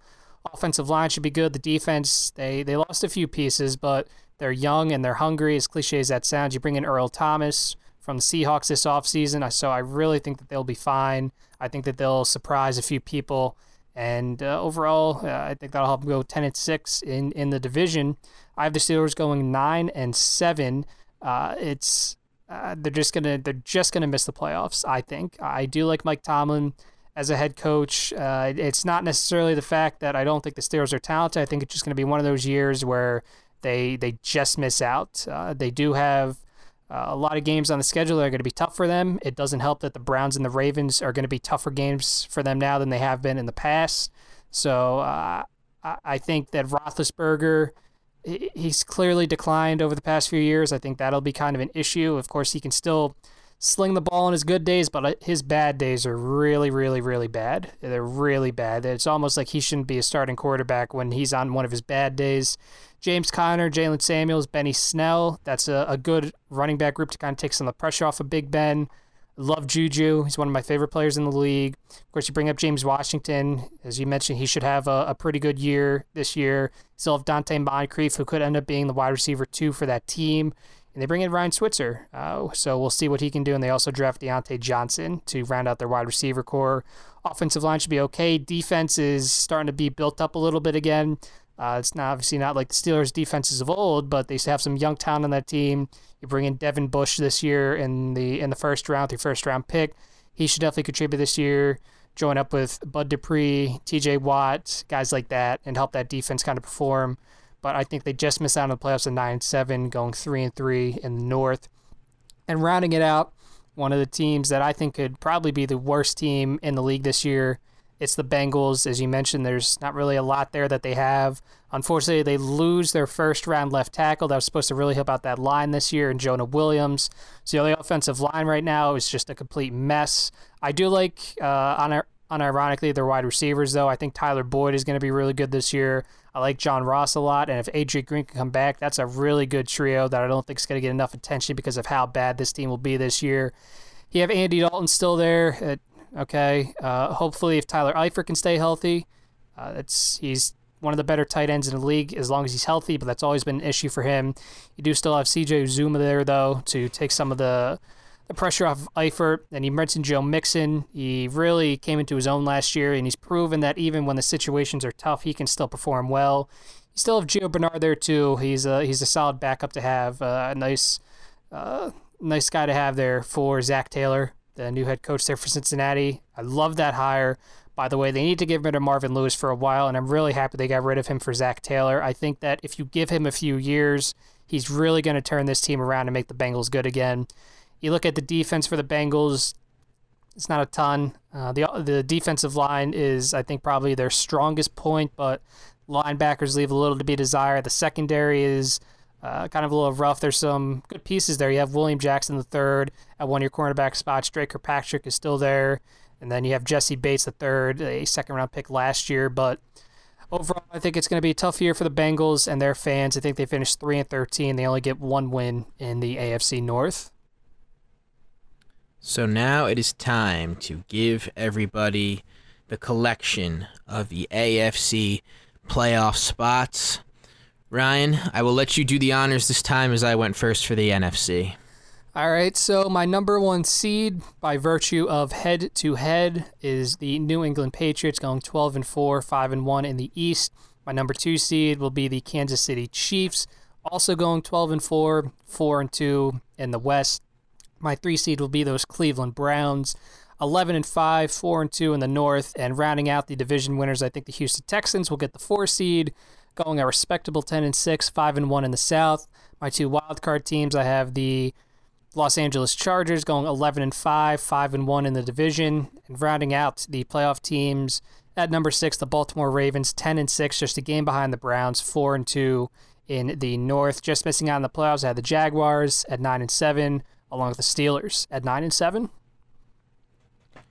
So for the number 1 seed in the AFC, I am drinking the Kool-Aid. It is the Cleveland Browns going 13-3. They are able to secure that with a 10-2 conference record. They went 4-2 in their division. Then the Kansas City Chiefs at 13-3 as well. They went 9-3 in their conference, is why it was the tiebreaker, because they went 6-0 in their division. Then I have the New England Patriots coming in at 3 at 10-6. Then it is the Houston Texans at 10-6. Then the Los Angeles Chargers at 12-4, and the Baltimore Ravens at 11-5. I will say, Ryan, it has been brought up a couple times, and I want to get your thoughts on this, but are we ever going to move towards a system for the playoffs to where, based on your record, you get to host a game? I understand that winning the division is something that is difficult because not every team in there could be good, or all 4 of them could be very good, and it could be a dogfight, and you might walk away with a 9-win team. But with the Patriots and the Texans in my preseason makeup only going 10-6, and the Chargers going 12-4, and the Ravens going 11-5, is it fair those two teams win 1-2 more games but still have to go on the road? It's, if you're asking if it's fair, I guess I don't really know if it's fair. I don't think that'll ever be changed. It just puts an importance on winning the division. Of course, we've seen in our lifetime a division winner with a 7-9 record get in, right? But that's I don't think that that's ever going to be changed. I think that that's one of those things that'll always stay the same. As I said, it just puts an importance on winning your division, and if you just happen to be in a really tough division and you get 12 wins and you have to travel to a team that won 9 games and won the division, that's just how it is. You're in the playoffs for a reason. It means you're one of the better teams. You have to go prove it, even if it's on the road. All right, so we know our playoff teams, they have been slotted. So a quick recap from both Mr. Waldis and myself. We will give you our 6 teams and who is going where. In the NFC, I have the Rams at 1, the Cowboys at 2. They will hold a bye. Bears at 3, Saints at 4, Eagles at 5, Falcons at 6. In the AFC, I have the Browns at 1, Chiefs at 2. They will have a bye. Patriots at 3, Texans at 4, Chargers at 5, and Ravens at 6. So for me, in the NFC, I have the Saints at 1 and the Eagles getting the second bye at 2. I have the Packers at 3, the Rams at 4, the Falcons at 5, and the Bears at 6. And then over in the AFC, the Patriots and the Chiefs get the top 2 seeds, followed by the Browns, the Texans, the Chargers, and the Ravens.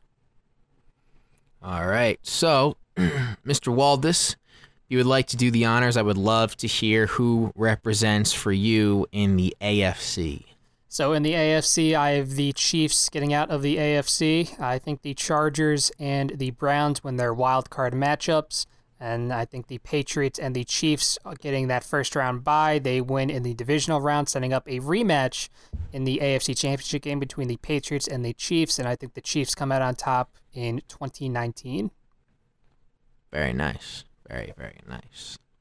The Kool-Aid has been flowing. It has been water falling on top of me as we continue to do this podcast, and it is the Cleveland Browns that I believe will be representing the AFC. Starting out in the wild card round, I have the Ravens upsetting the Patriots and the Chargers upsetting the Texans. Moving on to the divisional round, I have the Browns once again beating the Ravens to move on to the AFC Championship game, and the Chiefs over the Chargers to move on to the AFC Championship game. Unfortunately, it is going to be a repeat for Patrick Mahomes, as his team is not able to defeat Baker Mayfield's team, and that is where I find myself as the Browns represent the AFC in the championship. I think you're a little crazy with that one. I'll be honest with you there, Chief. It's going to get crazier. It's going to get even crazier. Are they going to go 13-3, but they're going to win the AFC? Oh, dude, I'm like so on. You can see it. I know they got to play the games. Like, don't get me wrong. Like, I'm a big believer, of don't believe it until you see it. I know you just said that I can see it, but you can. What you saw last year, this team is not the same Cleveland Browns team anymore. And I know everyone sits there and says, but they're the Browns. Dude, if you rewind sports, go back into 2014. You could sit there and say, but they're the Cavs. They're never supposed to do anything. Boom, LeBron got a championship. They're the Cubs. They're never supposed to do anything. Boom, championship. Dude, they're the Eagles. They're never supposed to do anything. Boom, championship. Things are happening that for years people were saying are never going to happen. And I believe that trend is going to continue to happen, and we're going to see the Browns do something really special this year. I could see it happening. Okay, sure. Give me your NFC. Tell me your NFC. Okay, my 100% accurate NFC predictions. We have a rematch of the first round from a couple years ago between the Falcons and the Rams, along with the Packers and the Bears. I think the Falcons overtake the Rams in the wild card round. I think the Packers win against the Bears. Both of my teams that I'm really high on this year advance to the divisional round. I think the Saints lose in the divisional round this year. They don't get over the heartbreak. They get heartbroken again for a third straight year. They lose to their divisional rival, the Falcons, in the Dome. So the Falcons, the 5 seed, move on to the NFC Championship, where I think they play the Eagles, who win a tight game against the Packers. And coming out of the NFC, no surprise, it's a rematch of the 2004-05 NFC Championship game, and it'll end the same way as well. The Eagles will make it out of the NFC, beating the Falcons. Very nice. Very, very nice. Your boys back at WIP and the Fanatic would be very happy to hear that you gave the Birds a ticket to the Super Bowl. It's a deep team, Nick. I'm telling you, this is a team that's 18 months removed from winning the Super Bowl. There's no reason to think that they can't make it there again. No, you're not wrong. For my NFC, I have the Falcons upsetting the Bears going into Soldier Field and winning that one. I know that the Falcons are playing in a dome basically all year, but Matt Ryan has shown that he can play in cold weather, and I think he's going to be able to do that there. It's Carson Wentz's first playoff game, Ryan, and I got to say, going up against a team like the Saints in the Bayou, in that dome, is going to be difficult. I think it's going to be too difficult, and that's why I have the Saints edging out the Eagles. This time, Alshon Jeffrey's going to catch the pass, but it's not going to be enough. The number 1 seed Rams are going to end the Falcons' run as they move on to the NFC Championship game, and a rematch from last year's regular season to where the Saints traveled to the Cowboys. I have the Cowboys one-upping them. Zeke's there. Everyone's playing. I think Dak will do just enough. As Ryan might say, he might even do more than enough, but I think he'll do just enough. And it's a rematch. It's a rematch of a playoff matchup that happened in the previous year to where the Rams and the Cowboys. And I will tell you what, Ryan, I was believing in what you were telling me. I think that Scott Linehan might have not been able to do enough, and maybe Kellen Moore can throw a little wrinkle here and there in to edge out the Rams as they go back to the Coliseum, to where really it's going to be almost neutral site, if not a home game for the Cowboys, because Cowboys fans are everywhere. They just pop out in bunches, whether they're playing well or playing bad. And I have a Browns-Boys Super Bowl. It is only in Madden that maybe you could imagine something like that, but that's what I have drawn up for this 2019-2020 playoff bracket. Tell me how much Kool-Aid do you think I have drank while doing this? How much? So, for the people that can't see me right now, I'm glaring at my microphone judgingly and puzzled because of that Super Bowl matchup that I just heard. It seems, I don't know. I see it like I'm speechless. I don't know what to say. It's that you're not even drinking the Kool-Aid. It's just it's like you went to the factory and just got everything for yourself. There's no way, and I'm not going to place money on it because I don't do that. But there's no way that the Super Bowl this year is going to be the Cowboys and the Browns. No way. I'll guarantee you right now, I've never been wrong with a sports prediction. No way that happens. Would you say it's possible that one of the two teams makes it, though? That is at least likely, but you would probably say the Browns are not that one team. No, I think it's a higher likelihood that Dallas manages to get in. I like Cleveland, and we've seen it in the past. We saw it with the Eagles 2 years ago. They're a team that didn't make the playoffs the year before. They come back next year, a lot of talent, and they not only made the Super Bowl, they won the Super Bowl with a backup quarterback at that. So, can the Browns do the same thing? Maybe. It's possible. There's a lot of things that are possible, but I think it's more likely. It's possible. I think it's more likely that the Cowboys get in out of those two teams. Okay. All right. So would you like to do the honors? Would you like to go first, or is it going to be too much if I go first? I mean, you already know who I'm going to go with. I'm going with the Eagles. This team is the deepest. This is what Doug Peterson said. He said this is the deepest roster that he's had in his time here. I would agree. This is the deepest roster. I'd argue that this is one of the deepest rosters that the Eagles have had in my entire lifetime. It's from top to bottom. There's really not a lot of holes. I don't see them. Maybe it's because I'm a little biased. I don't know. Maybe if I was an Eagles fan, I would see more holes. But if Carson Wentz stays healthy, man, I'm telling you, this team is going to be a force to be reckoned with this year. And maybe 12-4 is a little too conservative if he stays healthy the entire year. I don't know. But I think the Eagles can manage to get back to the Super Bowl, and it'll be a shame because they'd be beating Andy Reid, who still doesn't have one ring, but I don't care because that would mean I would see the Eagles win 2 Super Bowls in 3 years, and that would help me sleep at night. So coming from a Cowboys fan's perspective, I will say that there is a strong likelihood that the Eagles will be pushing for a high playoff spot, possibly even a bye. And I believe that they definitely have the talent to get to an NFC Championship game, possibly a Super Bowl appearance. But Ryan, you and I both know that experience and what they say the best availability is, the best ability is availability. And that right now is the biggest concern that I have. You are asking not only number one, Carson Wentz, who's never played in a playoff game before, to go in and win either 3 or 4 playoff games, depending on where they're slotted, in one go-around. That's a lot of pressure. Even with the amount of talent that he has, that's a lot of pressure. And then 2, is he going to last all of those games? Is Carson Wentz, with the injury history that he has had, college, outside of his rookie year, even though he had injuries going up into training camp and, thankfully he was ready for the beginning of the year to play, he's been cut short every single year. And I just don't know. I don't know if you can sit there and honestly believe that, number one, he's going to be able to match what they expect of him and win 4 or 3 playoff games in a row with all the pressure that's on him. And 2, stay healthy to make sure that he finishes all of those games. I just don't know.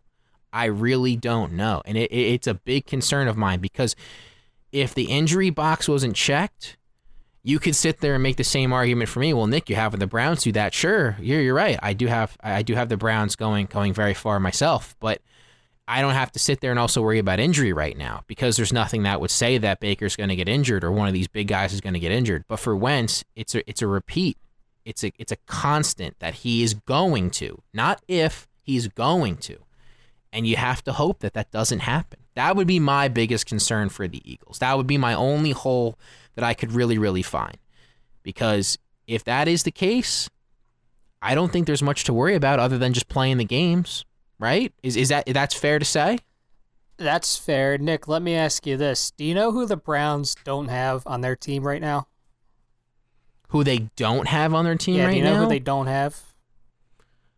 I mean, I would have to say, is this a player or a coach? They don't have Joshua Treadwell McCown to back up their starting quarterback. Now, if Wentz gets hurt again, and I said this in the first part of this when we talked about the NFC teams, if Wentz gets hurt again, I'm perfectly content with Josh McCown backing him up. McCown is just a wily veteran. He's a football guy. He's coaching high school games on Fridays and then coming back to back up Wentz or maybe even playing the games on Sunday. I'm telling you, it's fine. Everything's fine. If Wentz goes down, they have their answer. They got Josh McCown, 40 years old. He'll be perfect. Crazy. But this could be even crazier, as it is the Super Bowl matchup between the AFC number 1 team Cleveland Browns and the NFC number 2 seed Dallas Cowboys. But Ryan, as you have decided to give your Eagles another championship, I did not end with a Cowboy championship. I see the Browns doing the unthinkable, the impossible, rising from the ashes like a phoenix and coming from that terrible, terrible stretch to where they win one game in 2 years, and they are going to be crowned Super Bowl champions. Baker Mayfield has done the impossible. The Cleveland Browns, led by Baker Mayfield. That's something. That is a prediction. I'll give you that.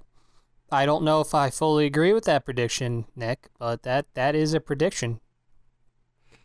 And I will say the reason behind me picking the Browns over the team that I root for comes down to one position, and it's a position that we have talked about at length multiple times during this podcast, the position of quarterback.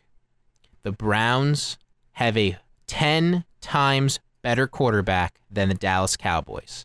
It is not even close. Baker Mayfield does so much more for that football team than Dak Prescott ever will for the Dallas Cowboys. And sure, don't get me wrong, the Cowboys do have a lot of weapons on their team, but so do the Browns. And if you go position for position on the offensive side of the football, outside of offensive line, the Cowboys lose every single time. Wide receivers, boom, it's the Browns. Tight end, boom, it's the Browns. Running backs, yes, the Cowboys have the overall better running back, but running backs, the Browns have Kareem Hunt and Nick Chubb. Quarterback, not even a competition. And on the defensive end, yeah, don't get me wrong, I'm taking the Cowboys a lot too, but we all know defenses can only do so much. And that Browns defense ain't no joke. That Browns defense, I think, is going to be a top 10 defense. And the Cowboys defense last year was a top 7, top 5, somewhere in that range defense. So it's going to be a fun game if that were to happen. But I just see that position, the position of quarterback, being the determining factor in who wins. Browns have the better one, and it's not even close. It'll be a fun season. I'll say that. I always look forward to the NFL season. I think it's the best time of year. These next couple months, you got this going on, and then you got the baseball stretch run. College football starts up, basketball and hockey start up. It's the best time of year. Of course, it's all spearheaded by the start of the NFL season. Really excited. It's been a long, 7 months since we last saw actual NFL action, but we made it through. We made it through the rest of the winter. We made it through the spring. We've made it through the summer, and now we're finally ready to kick this season off. I'm very excited. I'm looking forward to watching all the action every weekend. Is there any better time for sports than the beginning of football? As you said, Ryan, you have college football happening. You have the NFL starting. You have that playoff push for baseball. For some people, if they are interested, there is professional soccer that is going on. I mean, is this not the best time for sports?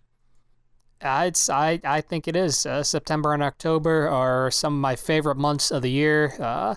The weather gets a little nice. You get that little nip in the air when you wake up and you go out of your house in the morning. The leaves are changing. The sports are starting. There's always something on. It's a great time of year for sure. I am always looking forward to this time of the year. And one of the things that I always look forward to doing is the picks. Ryan, do you participate in the weekly pick'ems for all of that in the NFL? I do, yeah.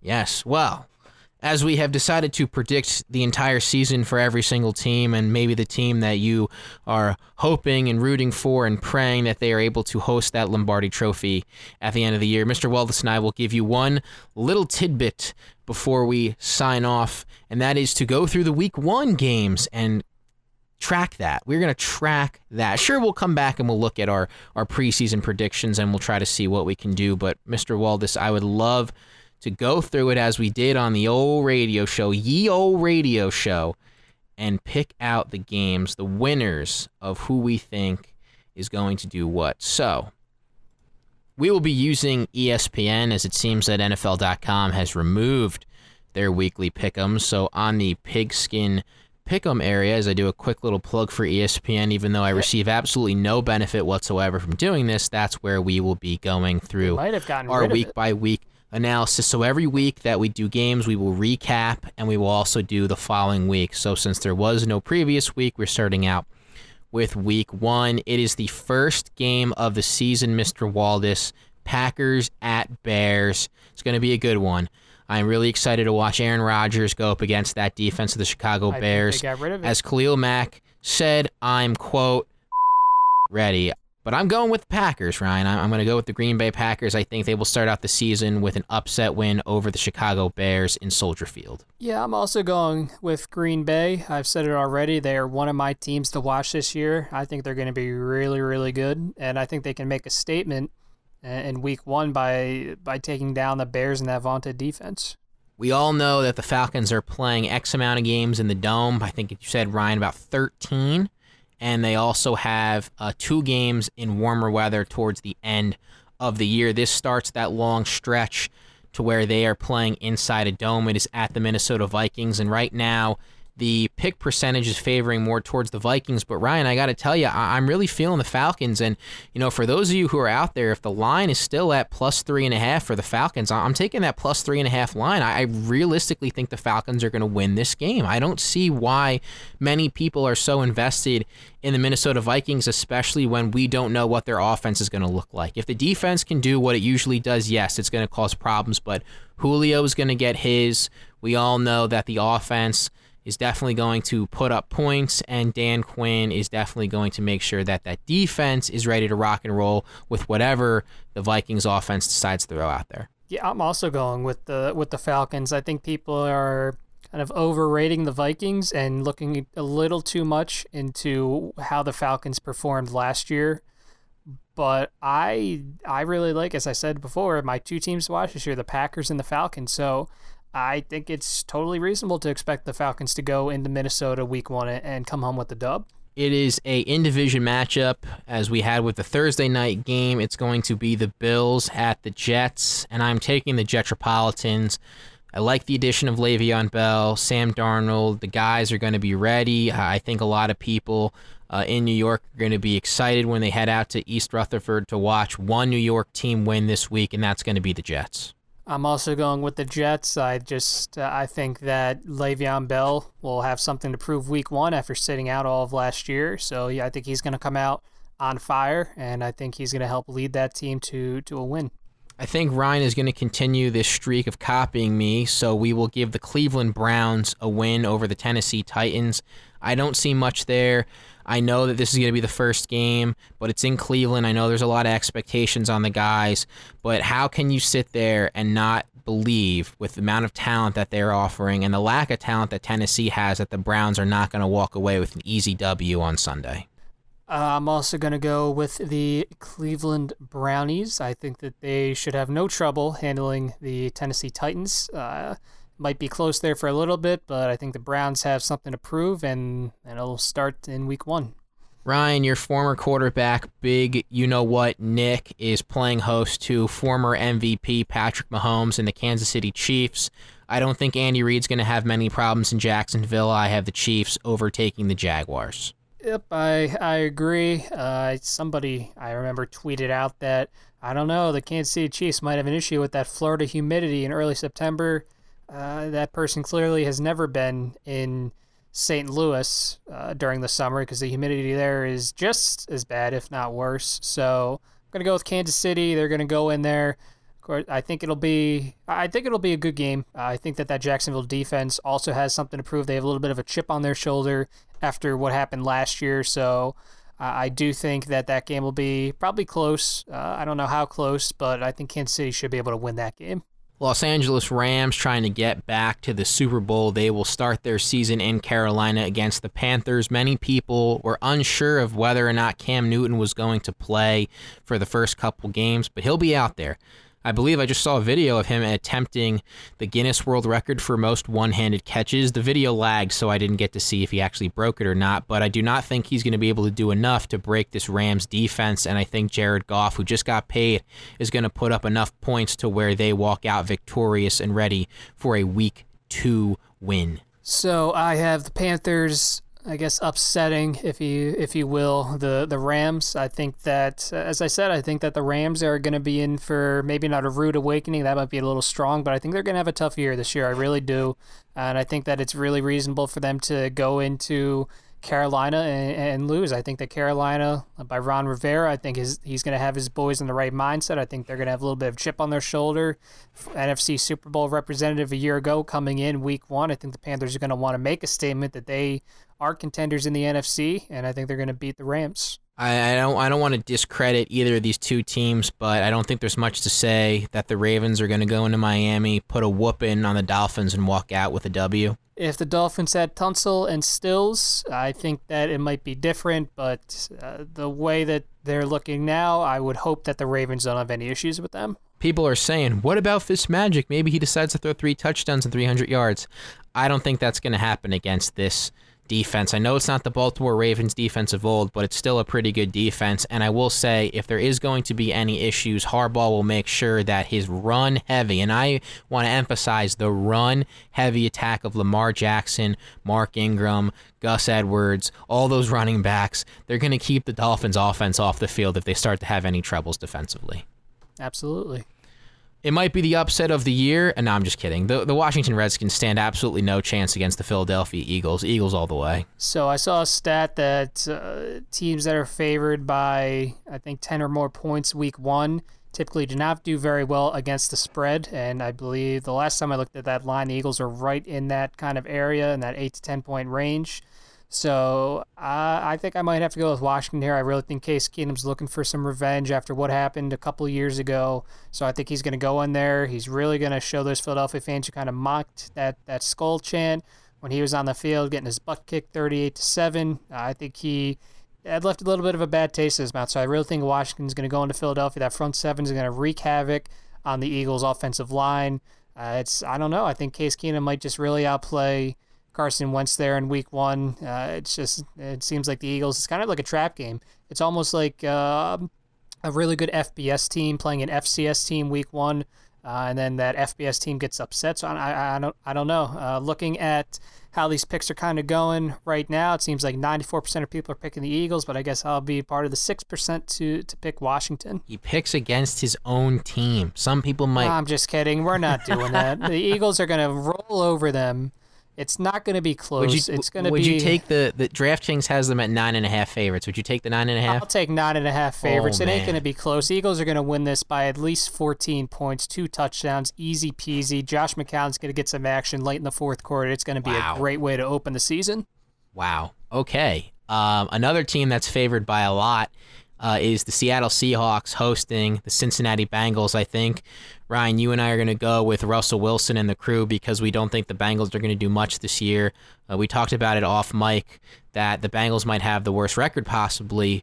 Again, are you taking the points in this one for the Seahawks? I think they're at 9. I might take the points. I don't know. That's tough.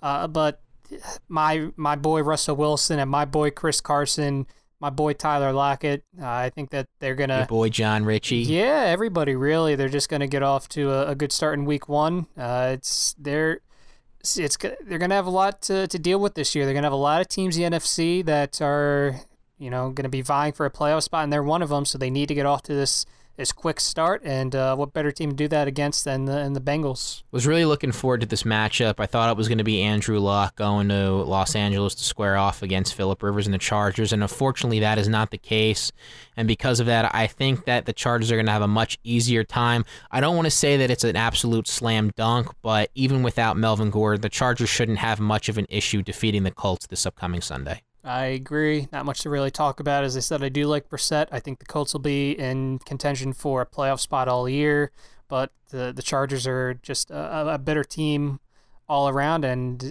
they should have a little issue beating the Colts Week 1 at home. We talked about the Eagles versus the Redskins. Now it's the other division matchup that's happening this week, the Giants and the Cowboys. Ryan, again, I think that we're kind of talking around the same narrative. Maybe not as many points being scored for the Cowboys as you would say for the Eagles, but again, at the end of the day, the Cowboys shouldn't have much trouble, and it should be a very easy win for them against the New York Giants on Sunday. Yeah, I mean, I don't see any reason why the Cowboys shouldn't win. I mean, you look at the Giants, how they're kind of set up right now. They don't have a quarterback. They don't have a lot of wide receivers. The offensive line, there's still, I'd say, a couple question marks, even though they did bring in Zeitler this offseason. The defense is a mess. It's just, there's no reason to think that the Cowboys can't win week one. It's Nick, I got to tell you, I'm getting real tired of seeing the same matchup week one every year. I wish they would kind of change it up a little bit. What would you rather them do? It's just, I know. They didn't play week one last year. Yeah, I think they played week two. Yeah, but, exactly. I know they got to play at some point. I know that if you're the league, you want a lot of eyes on your opening weekend, but just change it up. This has been, I want to say, a week one matchup, at least 4 out of the last 5 years. It seems that way, at least. I need something different. Would you have rather had Dallas be the one that traveled to Philadelphia for week one and not Washington? I don't care. I just need something different. It's just lazy on the schedule maker's part. Like, oh, okay, let's just do the same matchup again for the 5th time. You know, it's just something different. Something different would be great. Something different, something new, and that's what you're going to see when the Arizona Cardinals play host to the Detroit Lions this week in Arizona. I think Cliff Kingsbury is finally going to unleash that offense that everybody is looking forward to seeing. Kyler Murray is going to play well, and every week we're going to try to do this, but I'm going to give you my upset pick of the week, and I have the Cardinals winning at home to get Kyler Murray and Cliff Kingsbury first win. Really looking forward to seeing that game. I got Kyler Murray playing my number 1 quarterback spot in fantasy. Think he's going to do really, really well, and I think the Cardinals are going to win this football game. My upset pick of the week, that would be the Panthers over the Rams, but I got the Lions over the Cardinals. I don't think either of these teams, frankly, are going to be very good this year, but someone has to win, and I think that the Cardinals offense will be fun to watch. I think that if you give it enough time, the Cardinals can start contending for wins, but I think the Lions will go into Arizona week 1 and bring home a W. Two teams that we're not really sure what we're going to get out of them in the San Francisco 49ers and the Tampa Bay Buccaneers. Jimmy Garoppolo coming off a knee injury, and then Bruce Arians becoming the new head coach in Tampa Bay. Ryan, this was a coin flip for me. I kind of didn't know what to do, so I just stuck with, I almost said Kansas City. I just stuck with San Francisco just because of what the coin said. Not really anything to go off of. Just flipped a coin, said, hey, heads is San Francisco, tails is Tampa Bay. Okay, it landed on heads. All right, we'll go San Francisco. I'm going to go Tampa Bay. I don't really know what to expect from San Francisco this year, Nick. I'm excited to see what Jameis can do in Bruce Arians' offense. This is basically his last chance. If he can't get it to work now, he's never going to get it to work. So I'm excited to see what Tampa Bay does offensively week 1. I'm excited to see if the offense will be as advertised, and if it is, I think they can win week 1 against the 49ers. The Super Bowl champions are going to close out Sunday night with a home game against the Pittsburgh Steelers. Ryan, I know that we have seen the Patriots lose this game before, but it's not Antonio Brown, Le'Veon Bell, and Big Ben squaring off against the Patriots. It's just Big Ben and Juju Smith-Schuster. So I have to take the Patriots. I think they're going to run the ball a lot. I think the defense is going to play really, really well, and I think they're going to keep this game under 30 points for each side, and they're going to be able to come out victorious. Yeah, I think the Patriots are going to win too. I think that the game will be closer than people think. I think Mike Tomlin is going to get these guys in the right mindset, and I think the Steelers will have something to prove as they can win without Antonio Brown and Le'Veon Bell. Of course, they proved they can win without Bell last year, but I think this team has a lot to prove. I just don't think it happens week 1. The Patriots are just far and away a better team, and I think that it will show on Sunday night. And the Monday night ESPN doubleheader special, we have Texans at Saints and Broncos at Raiders. Starting off with the first game, Ryan, I have the New Orleans Saints winning over the Houston Texans. And to go off of the HBO Hard Knocks show, it is going to be an exciting Week 1 victory as John Gruden gets his boys to 1-0 over the Denver Broncos at the Black Hole. So I'm going to go with the Saints as well in week number 1. I think that this is obviously the better of the two matchups. I think it'll be a lot of fun seeing early season Drew Brees squaring off against Deshaun Watson, that high-powered Texans offense. But I think that the Saints should be able to take that one. And in the nightcap, I have the Broncos going into Oakland and beating the Raiders. As I said, I'm not very high on the Raiders. I think you got to give them a little longer.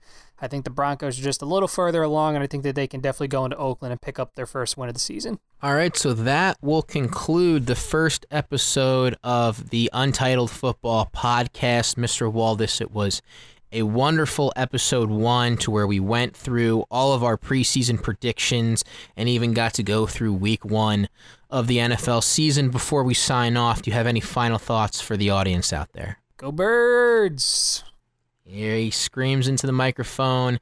Go Birds. Everybody enjoy week 1 of the NFL season, starting off with the Green Bay Packers and the Chicago Bears. For Ryan Waldis, my name is Nicholas Halper. You've been listening to the Untitled Football Podcast. Enjoy the rest of your day.